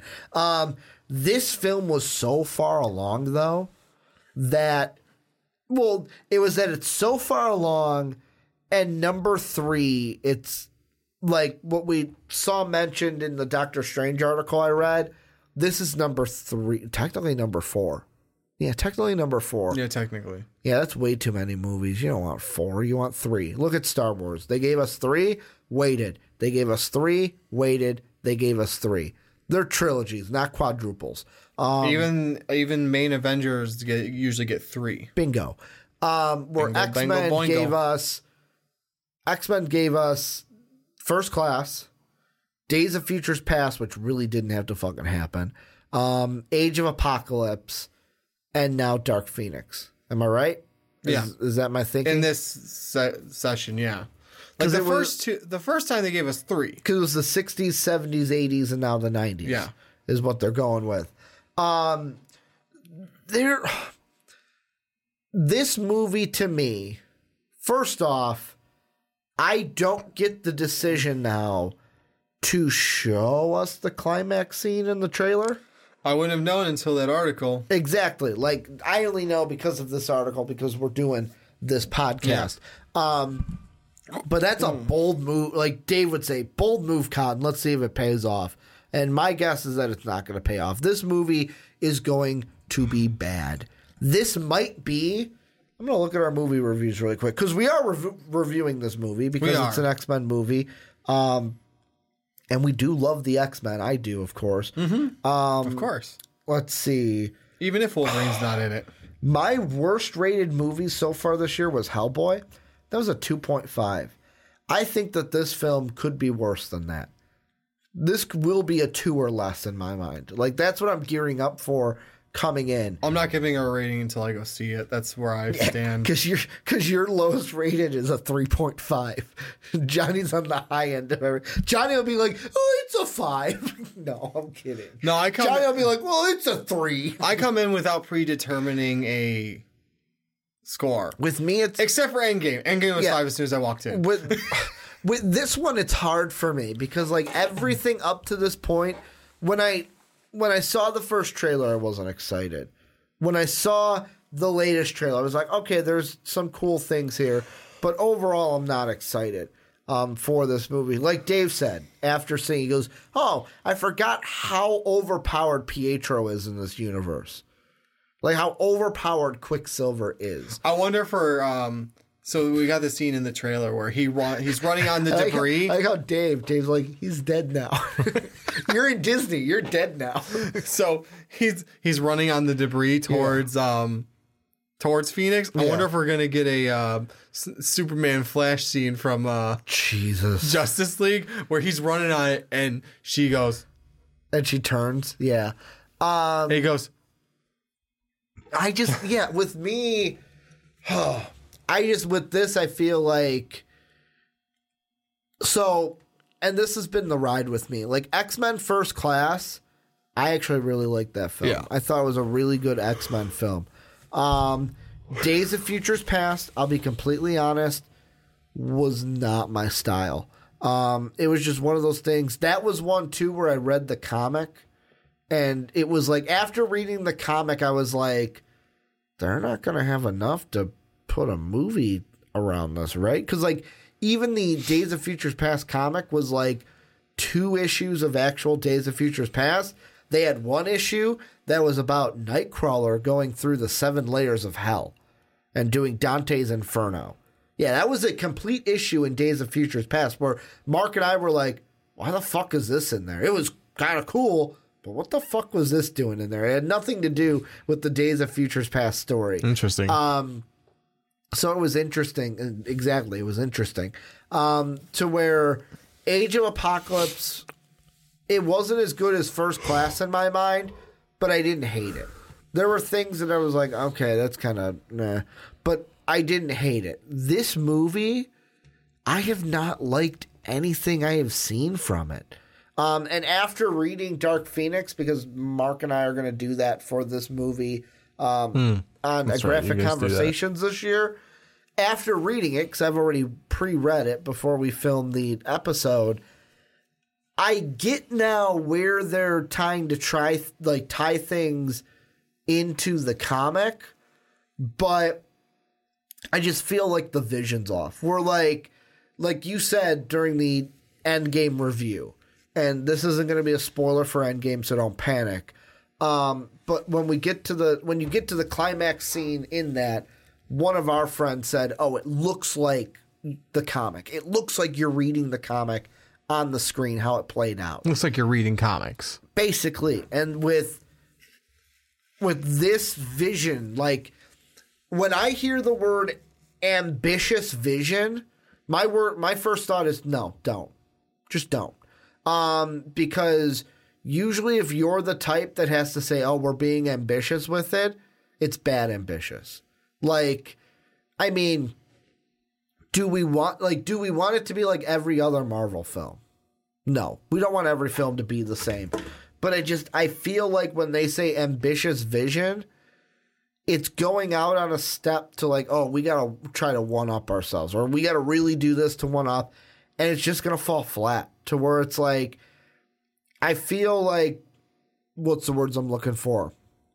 They're trying to be too, not creative, but they're trying to be too, I can't even think of the word. I'll put it this way. It's like a teacher once told me, keep it simple, stupid. They're trying to do too much, and that's where the ambitious aspect comes in. What are you thinking? Because I've kind of rambled. I try not to have too harsh of a. I try not to go with a score, like I said earlier. Yeah, I'm just spitballing. I know here. you like, are. I can see the movie, but you have an idea, and that's what I'm saying. It's like I'm trying to go in with an open mind where I don't want to have like too many pre-predictions. Am I excited for it? Not necessarily at this point. Is it because of the Fox Disney deal, though? Part of it's that. Part of it, like, to me, and I know this at this point, this doesn't matter because I think Disney's going to wipe the slate clean and just restart their own. Yeah, reboot them. Because not to mention, this is the 90s. I don't think they're gonna do anything timeline like that. They're gonna just set it where they are right now. They want to keep going with their universe. Bingo. So it's like, okay, we need old I almost said Patrick Stewart. We need old Charles Xavier. We need old Magneto. We need all these ones that are kids right now. We need them to be actual adults. And that's the thing. It's like, and you know what? I'm not gonna like shit on this one just yet. This one might be like, for all we know, it might be better than the other ones, and they're just trying not to show too many of the good scenes. I'm hoping that's the case, because even the train scene, we didn't get a lot from that. I hope that's not like what they showed us all was the climax. Yeah, I'm trying to think that it's not. I hope they're not too stupid to do something like that. And I think something we did in a previous podcast about this is like they brought the script to Feige, did they not? Yes. To say, hey, can you look this over? And I'm going to look up what he exactly said, because I remember us looking at that. And I don't remember if they said they followed all of it, just some of it, or none of it. I thought it was some of it at least. Hell, let me see. They did better than the first people that did that. Yeah, so let's see. Superhero hype. Fox asked Kevin Feige to review Dark Phoenix script. All right, via comicbook.com, writer and director Simon Kinberg revealed that Feige reviewed the script and tone for Dark Phoenix. This article, by the way, was written December of 2018, beginning of September 2018. This news comes from Twitter user Lodix, who attended the film's recent panel at CCXP in Brazil. It's doubtful that any cast members from the current X-Men series will reprise their role once Marvel is in charge, so Feige probably wasn't sowing the seeds for any future MCU happenings. It's more likely that he was just trying to help them make the best possible move. The best possible move. Feige has also indicated that even when the merger is complete, a new X-Men franchise is still a ways away. This isn't the first time Feige has given his 2 cents on a Marvel Studios film prior to its release. After the Sony Pictures hack in 2014, emails leaked between Feige and then Sony chairwoman Amy Pascal. Their correspondence from late 2013 detailed Feige's critiques of The Amazing Spider-Man 2, which came out the following summer. Among several notes, Feige expressed concern with the film's overall opening scene, as well as the performance of Andrew Garfield and Paul Giamatti. Most of his comments were ignored, and the Spider-Man franchise was later rebooted again. So we don't know what X-Men is doing, but we do know that, hey, Sony asked Feige for help. Feige gave him his 2 cents. They ignored it. They made a crap movie. So I didn't like The Amazing Spider-Man 2. It wasn't great. It wasn't terrible. It was kind of like, nah. It was okay. I like the first one better than the second one. Yes, I'll agree with that. And I'm hoping that Dark Phoenix learned from that. Plus, Paul Giamatti as the Rhino. That was really? shit. I'm sorry. That was shit. But it's Paul Giamatti. I fucking hated that scene. You like me from Liar Liar? I fucking hated that scene. And I say it that harshly because I hated that scene. I thought it was dumb. That Kevin Feige didn't really like. Yeah. And he was right to. That was dumb. I hated it. Hey, I'm Paul Giamatti. I'm the Rhino. How often do you hear me actually say that? Never. I hated that fucking scene. It was dumb and it was shit. I hear vindication in Johnny's voice for once. Yes, let the hate flow through you. I hated that scene. I thought it was dumb. Give me a hood. I'll be Palpatine over here. Let the hate flow through you. You're inside me. But yeah, so Sony, we look at that. And they didn't follow his advice, and it wasn't a great movie. And I'm hoping they at least took some of his advice. So if you had Feige step in and do something, it can't be a shit film. Yeah. As long as he listened. And I wonder how much. Because I feel like Feige is the one that's like, I don't want you to fail. Yeah, well, because now it's Disney. It's attached to my... Well, because also it's like... attached to my name. It's attached to my name now. Uh-huh. If you guys don't listen to me, I'm going to say I had nothing to do with this. Yeah, exactly. But since you guys are it's like you guys are going to be joining Disney. I at least want you guys to have a chance to make something good. Mm-hmm. This is what I think you should do because I've made all these fucking superhero movies. Mm-hmm.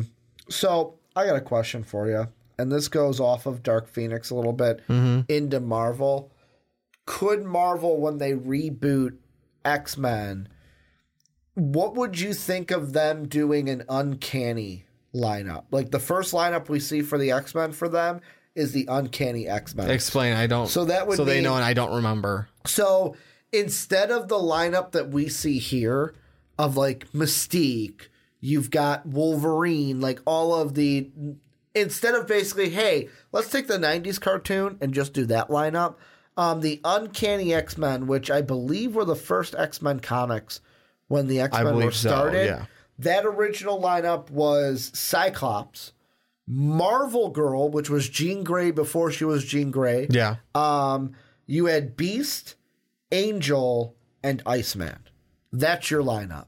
I'd be down with that. Cyclops, Jean Grey, Beast, Angel, and Iceman. I'm down with that. Along with their arch enemy, Magneto, and the Brotherhood of Evil Mutants. So the Brotherhood at that time was Mastermind, Quicksilver, Scarlet Witch, and Toad. And then you can introduce more X-Men as you go on. I would be down for that, especially if you somehow, bro. You might in this MCU now, like kind of have like not have Quicksilver now. I don't think you're gonna bring him back. He's dead. He's dead. So I don't think you're gonna fuck that around with that. But you have the other ones. Scarlet Witch is obviously makes Scarlet Witch manipulated by Magneto. I'm your father. Well, and here's the thing too, and I want to throw this out there that so every X-Men movie we've seen so far has just been here's the X-Men, here's a ton of fucking characters to get your mind around, especially a first film. could Disney do, like literally, could they do what they did with the Avengers? We're not going to give you an Avengers movie right away. We're not going to give you an X-Men movie right away. Characters. Let's branch them off into solo. Or is it like, well, no, they're the X-Men. They're really like, they are together. That was the point of the X-Men, like when they made the comics, is you don't need a solo, like a origin movie anymore. They were born with these powers. Exactly. So that's kind of like scrapes that part out of it. You don't really need solos. Like you can have these are the X-Men. Yeah. And then you can like set up the Brotherhood of Mutants. Really the only one that I would say needs an origin is Wolverine. Yeah, really. Because he was born with his powers, but the claws, no. Yeah.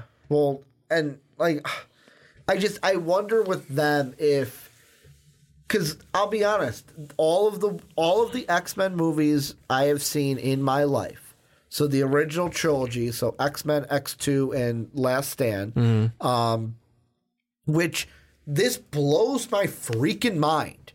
We fucked up the Phoenix Saga once already. Let's do it again. Yeah, why not? And you know what? I'm actually going to look at something because I think I'm right, but I'm not actually going to voice my opinion until I know I'm right, or I'm wrong, and I'm going to voice it anyways and be like, wow, guys, I'm a freaking idiot. Yeah, that's what I meant. I meant C-Men, not X-Men. Let's see. Where's the X-Men Last Stand? Yeah. I was right. You want to know who wrote the Last Stand script? Simon Kingberg. Who's Simon Kingberg, Johnny? The guy doing freaking Dark Phoenix. Oh, God.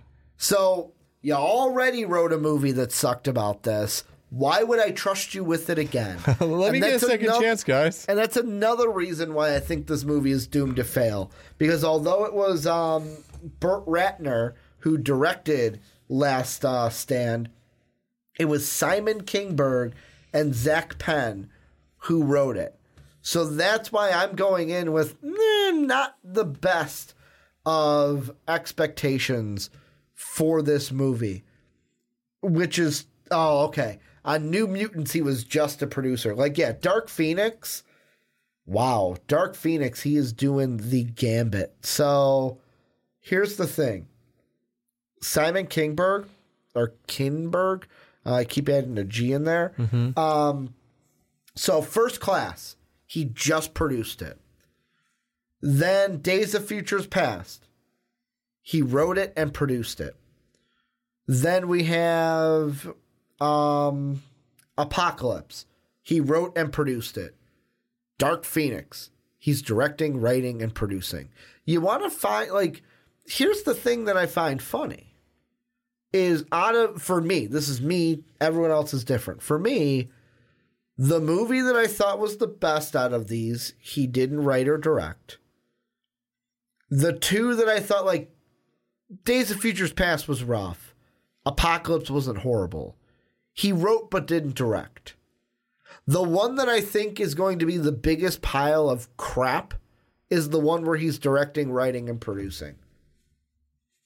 I think we found the problem with this movie. Well, I think Marvel's just not going to hire him back, though. Oh, no. He's not going anywhere near He's not touching it. Marvel, let's be honest. Marvel has their pen of, like, directors and then up-and-coming directors that they want to snag. They have their own draft.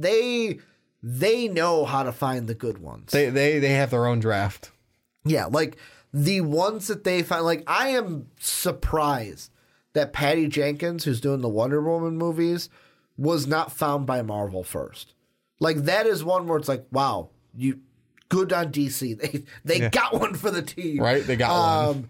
And then they stole James Gunn for a movie. A movie. A movie before Disney's like, ooh, we weren't going to take you back, but yeah, now you're forcing us to take you back. We don't want DC to steal you away from us.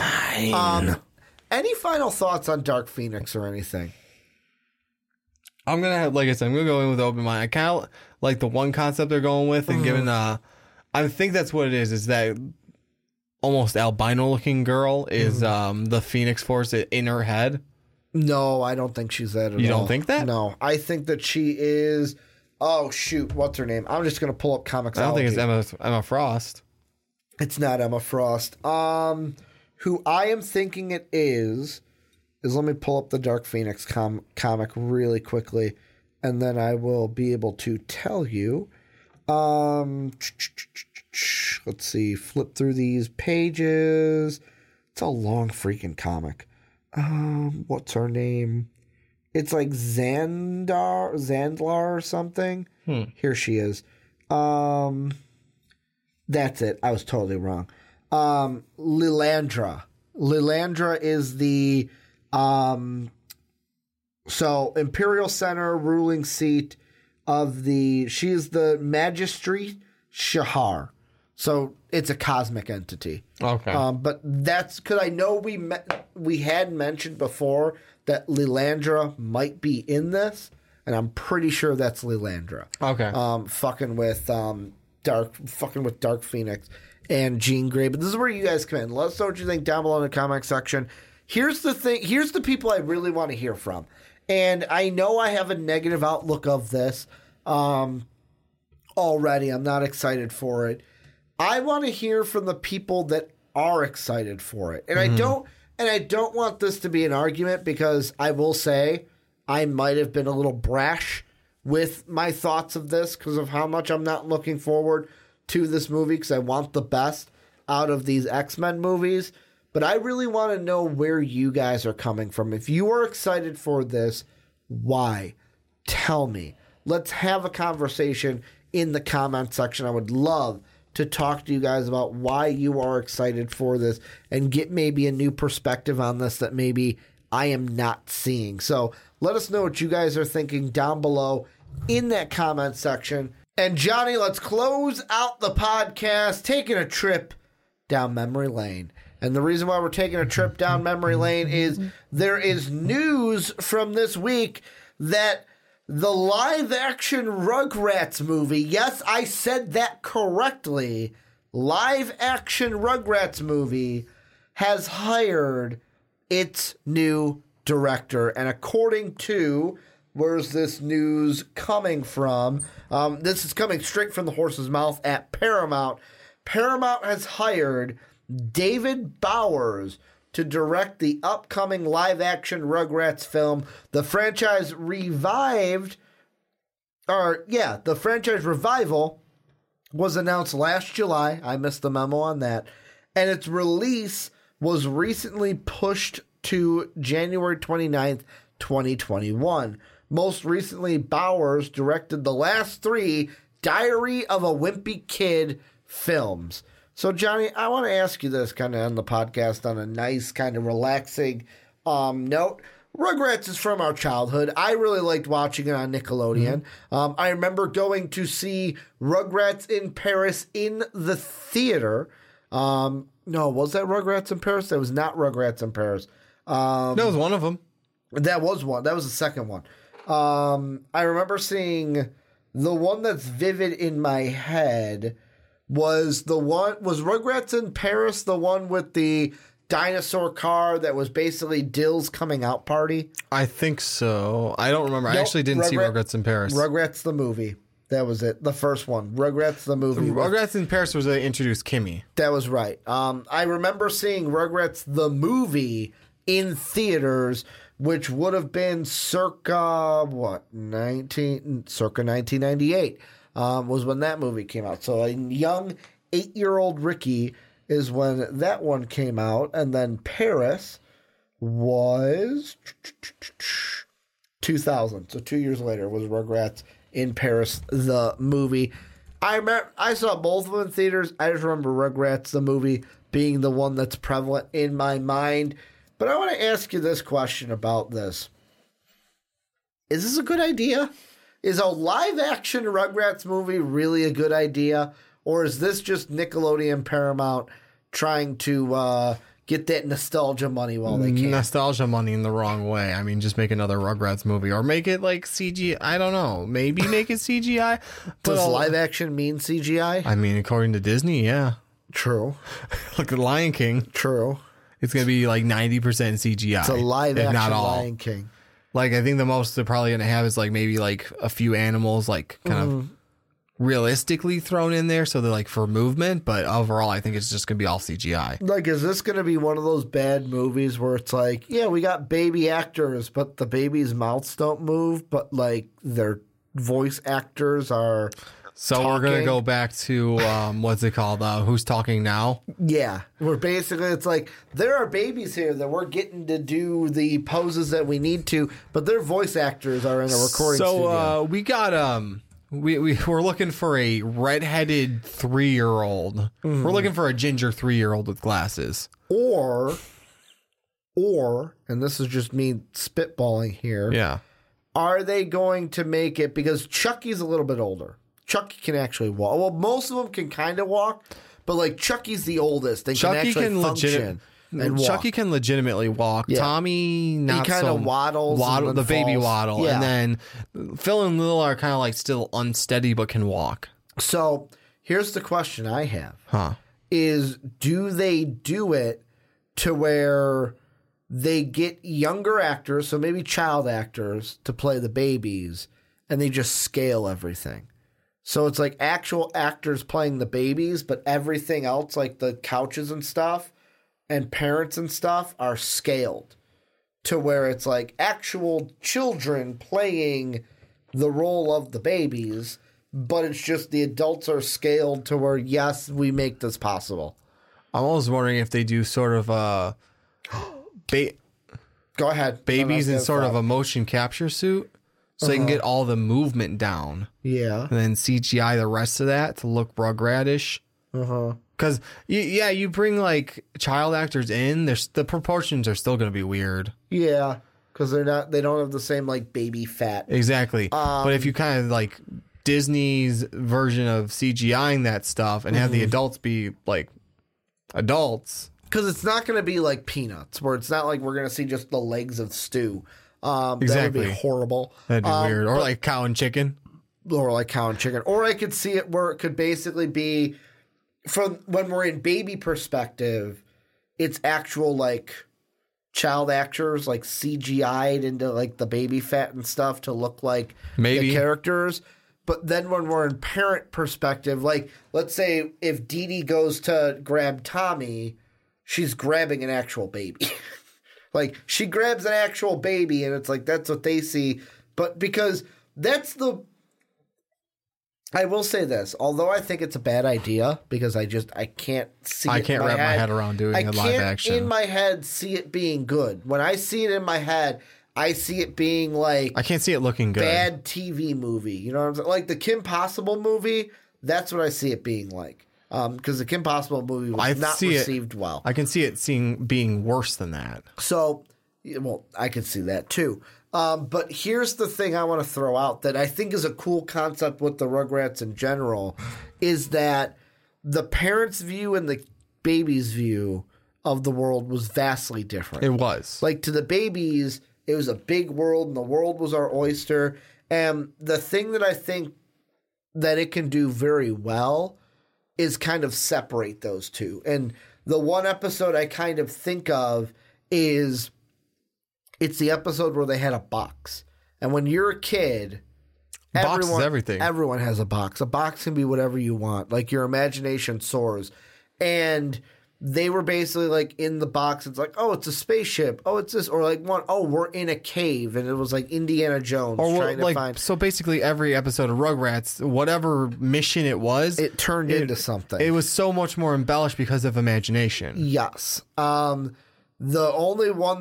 only person that I'm not nervous for in live action is Angelica. Yeah. You just got to get the right actress to play Angelica. You just got to get someone that's probably 5 years old. The right bratty kid to play Angelica, because let's be honest, Angelica's a brat.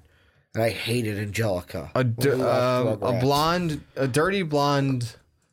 Dirty hair blonde. Well, that's what I'm saying. Okay. Dirty blonde 5-year-old. Yeah. Dirty blonde's a hair color, Ricky. That can act very... I know it's a hair color. I'm just in case you know. I am just stating it so no one is confused. Yeah. Don't want any people thinking you meant something else. No. But dirty blonde, the hair color. That just needs to be able to act brat. Like a brat. Shouldn't be too hard. Like, that is I'll be honest, that's probably the most exciting thing that I can't wait for is Angelica and her family, how they react. What I would do with this, make the adult, like real live actors, make Angelica live actress. Live child actress. Make the babies do live child. We need a live child. What is this? What did you just bring me?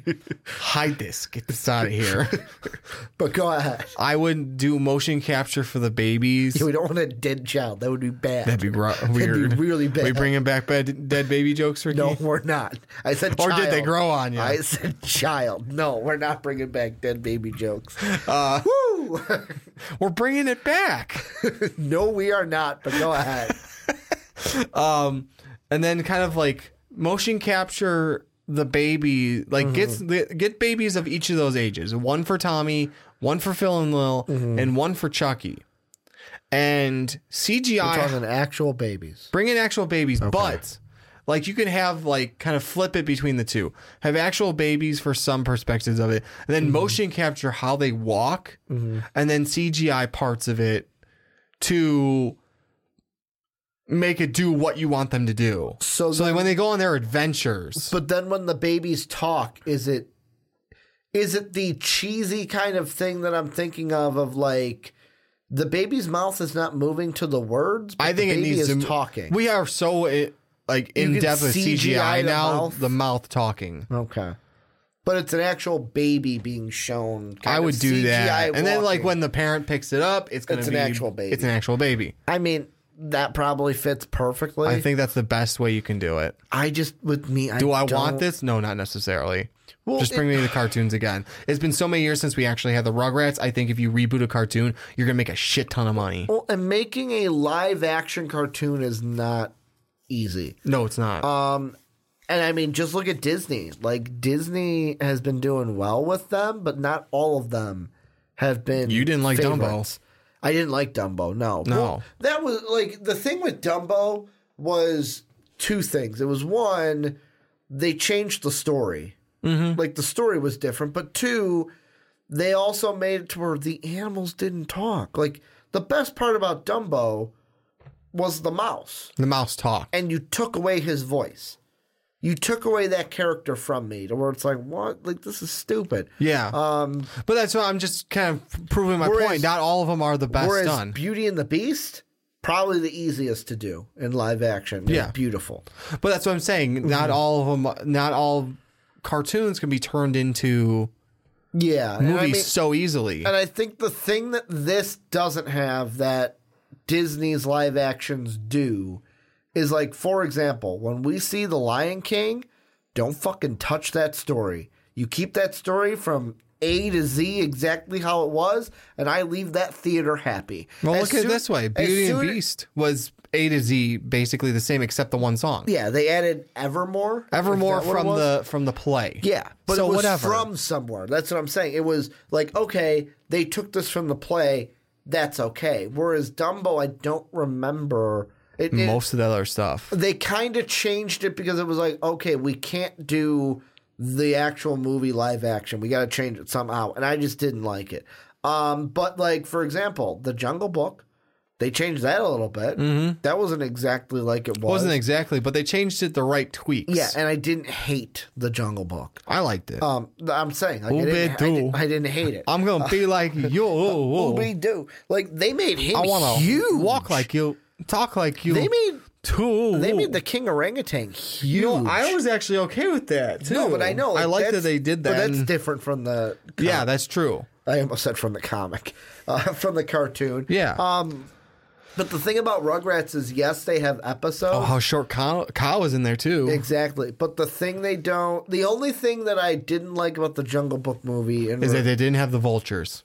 I thought it was the elephant song they didn't have. They didn't have the elephant song. Yeah. And they didn't have the vultures at all. I wanted the vultures and the elephant song. Yeah, I would have liked to at least something. Like even the elephant song is my favorite. One of my favorites. While they're marching through. And even the vultures had a nice song. We're your friends. We're your friends. We're your friends to the bitter end. The bitter end. Like, that was the one thing where I'm like, oh, okay, I'm not like heartbroken, but it's like, yeah, I'm kind of heartbroken. I would have liked to have that, but then I guess it kind of worked well not having that in there at the same time because that like. And I know that I remember that scene. They were singing their song to Mowgli, and then Shere Khan sings the end part of it, and that would have taken away all of what Shere Khan was in that movie. Yeah, he was more vicious. He was way more vicious, and Idris Elba was a great pick for that voice. No, he was. So I'm not taking anything away from that. That's why I'm not like, oh, I didn't hate the Jungle Book. But I'm just was using Dumbo as an example. Yeah, not all of them can be done well like that. But, and this is getting back to my Rugrat point finally, because they're a TV show, they are not cemented to this is my story. They can kind of be creative with their story. And that's a dangerous spot. They just got to be true to the characters. I think it's easier. To me, I think it's harder because you have too many liberties. Now, because look at all the flops in the gaming movies. Yes, but here's the thing, and I think it goes back to our Dark Phoenix segment. If I was doing a movie, I would prefer to have more liberties and more creativity because, to me, I wouldn't want, as an artiste or as a director, I wouldn't want to be pigeonholed into like this is your like this group of fans are going to be cult classic to this run, and if I don't have it exactly like this, they're going to be angry. I wouldn't like that. Well, I would rather have it to where okay, I can have this unique story that I have come up with, and all I have to do is just make these characters unique or make these characters what they were. To not piss off the fans. Like, that's all I have to do is make them and keep... Oh, what's the word I'm looking for? Stay true to the source material for the characters. I'm opposite of you on that because I feel like it's easier. Your story is laid out, necessarily. Your general story is laid out. Then you're just following Let me outline. finish. Let me finish. That's where you get to take your artistic liberties on how it's portrayed. You get to say how this shit's portrayed. There were changes from Beauty and the Beast cartoon, some significant changes from Beauty and the Beast cartoon, the Beauty and the Beast itself. Some significant changes from, why can't I think of it all of a sudden? From Jungle Book to Jungle Book cartoon. Like, it didn't look exactly the same. Exactly. It wasn't exactly the same. Look at all DC and Marvel. And I was getting quiet. I just realized why. All the DC and Marvel movies we're getting. Some of them, they flop because of the certain liberties, and a lot of them are doing really well. Look at all of the MCU, almost all the MCU. Your storyline is generally taken from certain comics, and you have your outline there, and then you get to take your artistic liberties from that. Yes. Whereas, like the gaming ones have almost all flopped because you have too much open story to work with, not enough to play off of. I would say differently. To where, you're kind of true. Well, I think we're saying the same thing in that sense by saying it differently. Where you think the biggest problem is that they are going off and doing their own thing. Where I would say, yes, that is the problem. The problem is because those games have a story that I have played through, and I know that story, so give me that story. Well, take liberties with that story. But give me the big key points to it. I will I'll say Assassin's Creed, for example. Yes. Not a terrible movie. Not great. That was one of the ones I did not see. I saw it. And I thought that had Magneto in it. It did. And I thought, this isn't a terrible movie.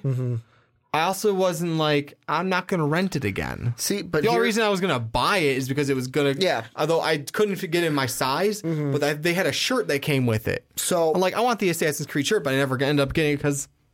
I'm going to use this as the example for me of why I'm on my side. For example, what is one of the big problems I feel with X-Men? Just look at Dark Phoenix, for example. The biggest problem with them, Dark Phoenix is a one-shot story. If you don't give the fans exactly what they remember, they're not going to have a good time. And we're probably going to relive that 2 times in our childhood now of not having a good time during that. But then I use, for example, you brought up Marvel DC. Yeah. What have we said about Marvel that is their best trait? Yes, they hit some of the comic book stuff, but they are not like, okay, this movie is going to be this comic book.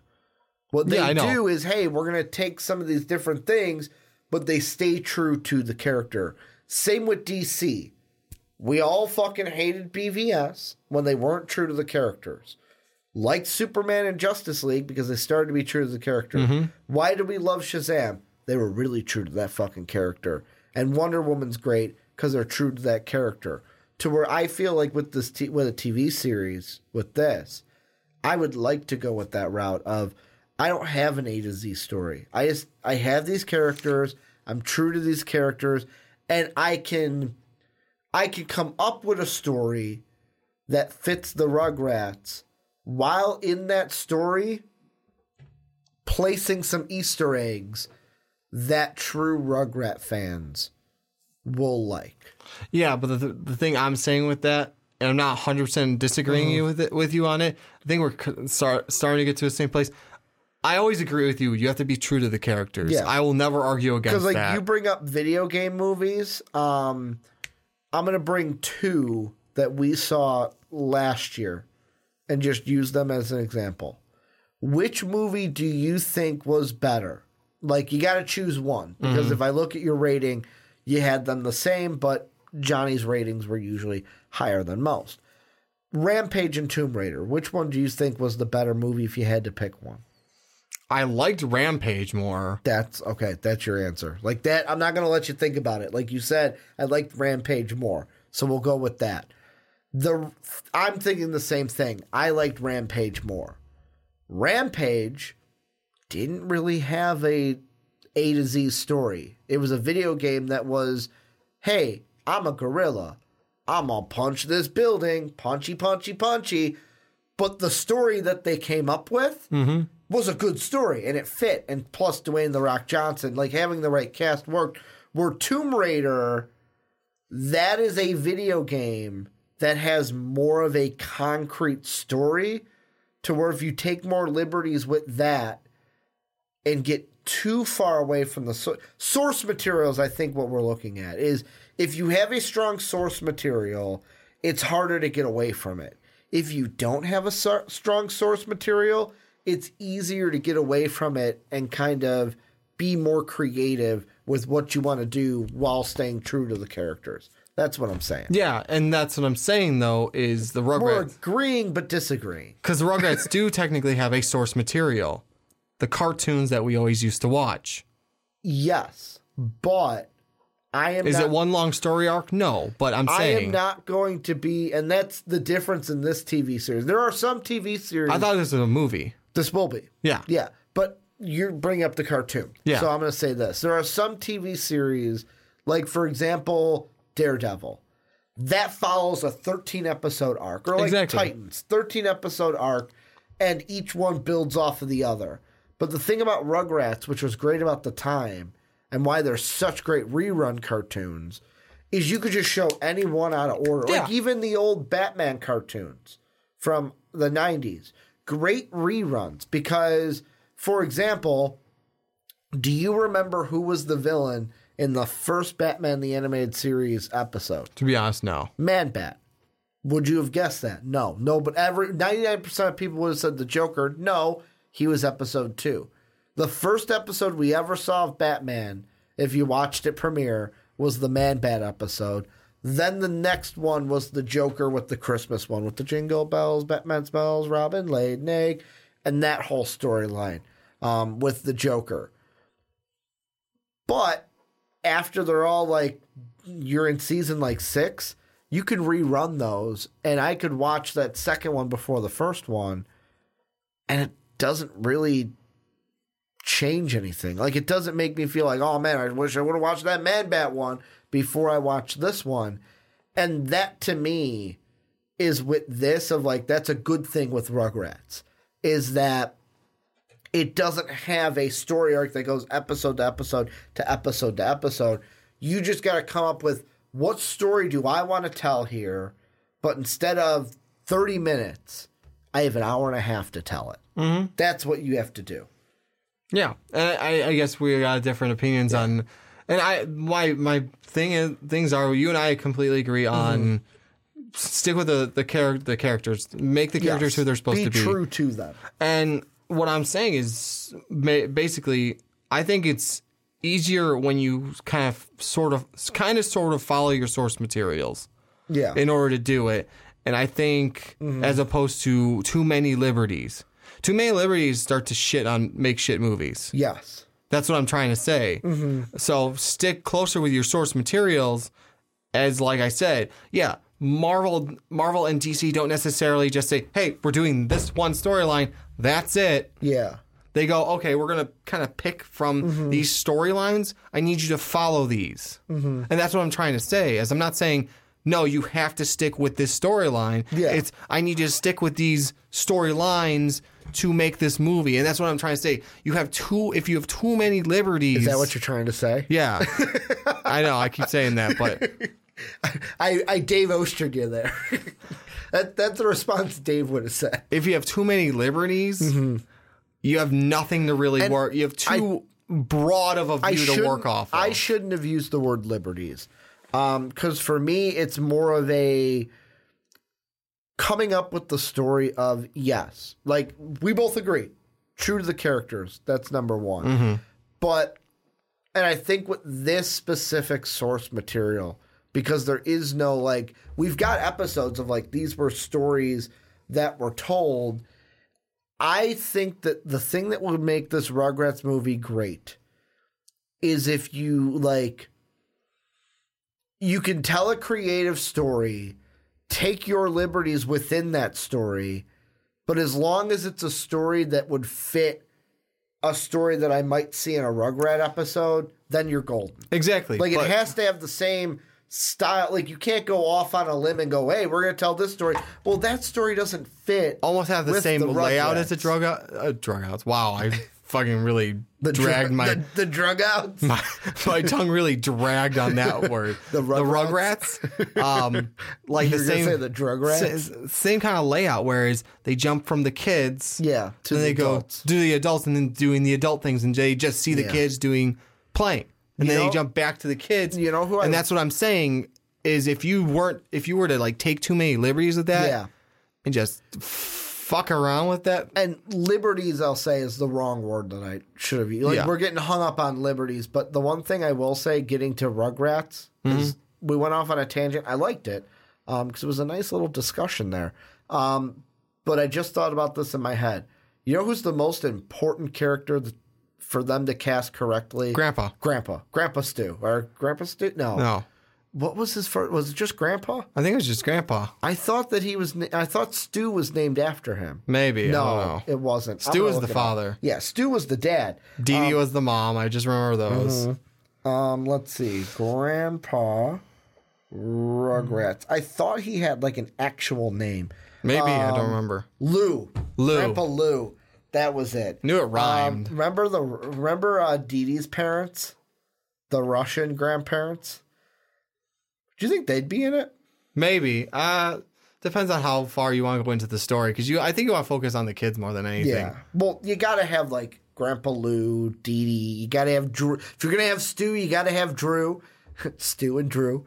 And then the mom's name. Oh, fuck. What was her name? Angelica's mom. I don't remember her name, but I know who you're talking about. Because her assistant's name was Jonathan. Jonathan, do this. Jonathan, do that. Rug. It's going to kill me if I don't look it up. Just Rugrats characters. Just get them all up now. Angelica mom. Charlotte. That was her name. Charlotte Pickles. It was Charlotte was married to Drew. Dee Dee was married to Stu. Lou was Drew and Stu's dad. Their mom had died, I think. Yes. Then, Chucky's dad. Charles. Was it Charles? He named him. They named him. Yeah, that's right. Charles Finster. Because Chucky's dad or Chucky's mom died in childbirth. Yes. With Chucky. That's why. No, it was something shortly after because he has memories of her holding him. Okay. But like there were, and I can't remember if this was the TV series or the dark, twisted, like real theory about it. The reason that the reason that Charles is so protective of Chucky is because he lost his wife and he doesn't want to lose Chucky. Mm-hmm. He doesn't want anything bad to happen to Chucky because he doesn't know what he would do if he lost both his wife and his son. Yeah, exactly. Okay. I remember that. And then Phil and Lil, and maybe their parents. Lil, we don't need them. Susie, remember Susie? I remember Susie. Because Susie was around the same age, if not a little older than Angelica. Yeah. And she was like the good influence compared to Angelica. She was the one that like the counter to Angelica when we finally got her. Perfect counter. Yeah. And then Kimmy obviously was the stepsister to Chucky. Yes. I liked Kimmy because she pulled Chucky out of his shell. Yeah, she started to break Chucky out of what he used to be. Yeah, where she was kind of like a Tommy. Sort of the stuff Tommy used to do. Yes. And then, like, Tommy could only get so far with Chucky at a point, and now Kimmy started to pull him even farther out of his shell. Exactly. But overall, nervous, not nervous, think they should do it, not do it? What are you thinking? I'm just saying, let sleeping dogs lie or bring the cartoon back. Ooh. Well, I am intrigued for it because I love the Rugrats, but I'm not quite sure if it's going to be a good idea. I like the Rugrats. I just don't know about this. We will definitely have to wait and see if it is a good idea or not. But this is where you guys come in. Let us know what you think down below in that comment section. Also, make sure to check out patreon.com/mostvaluablepodcast. That's where you can come and support MVP. Make sure we can get our new studio sooner rather than later. Also, make sure to go to iTunes and Apple Podcasts. Please rate the podcast 5 stars. It really helps us out, and it gets us into the ears of more and more listeners. You can also follow us on Twitter. I'm at Ricky Widmer. Johnny is at War Machine 9085. Most Valuable Podcast is at Most Valuable Pod. Although you're looking at our logo, I want to thank you guys for watching on YouTube this week. I want to thank you guys for listening on podcast services around the world. And as always, have a good day, everybody. Thank you for listening to this MVP podcast. Follow us on Twitter at Most Valuable Pod for more great podcasts.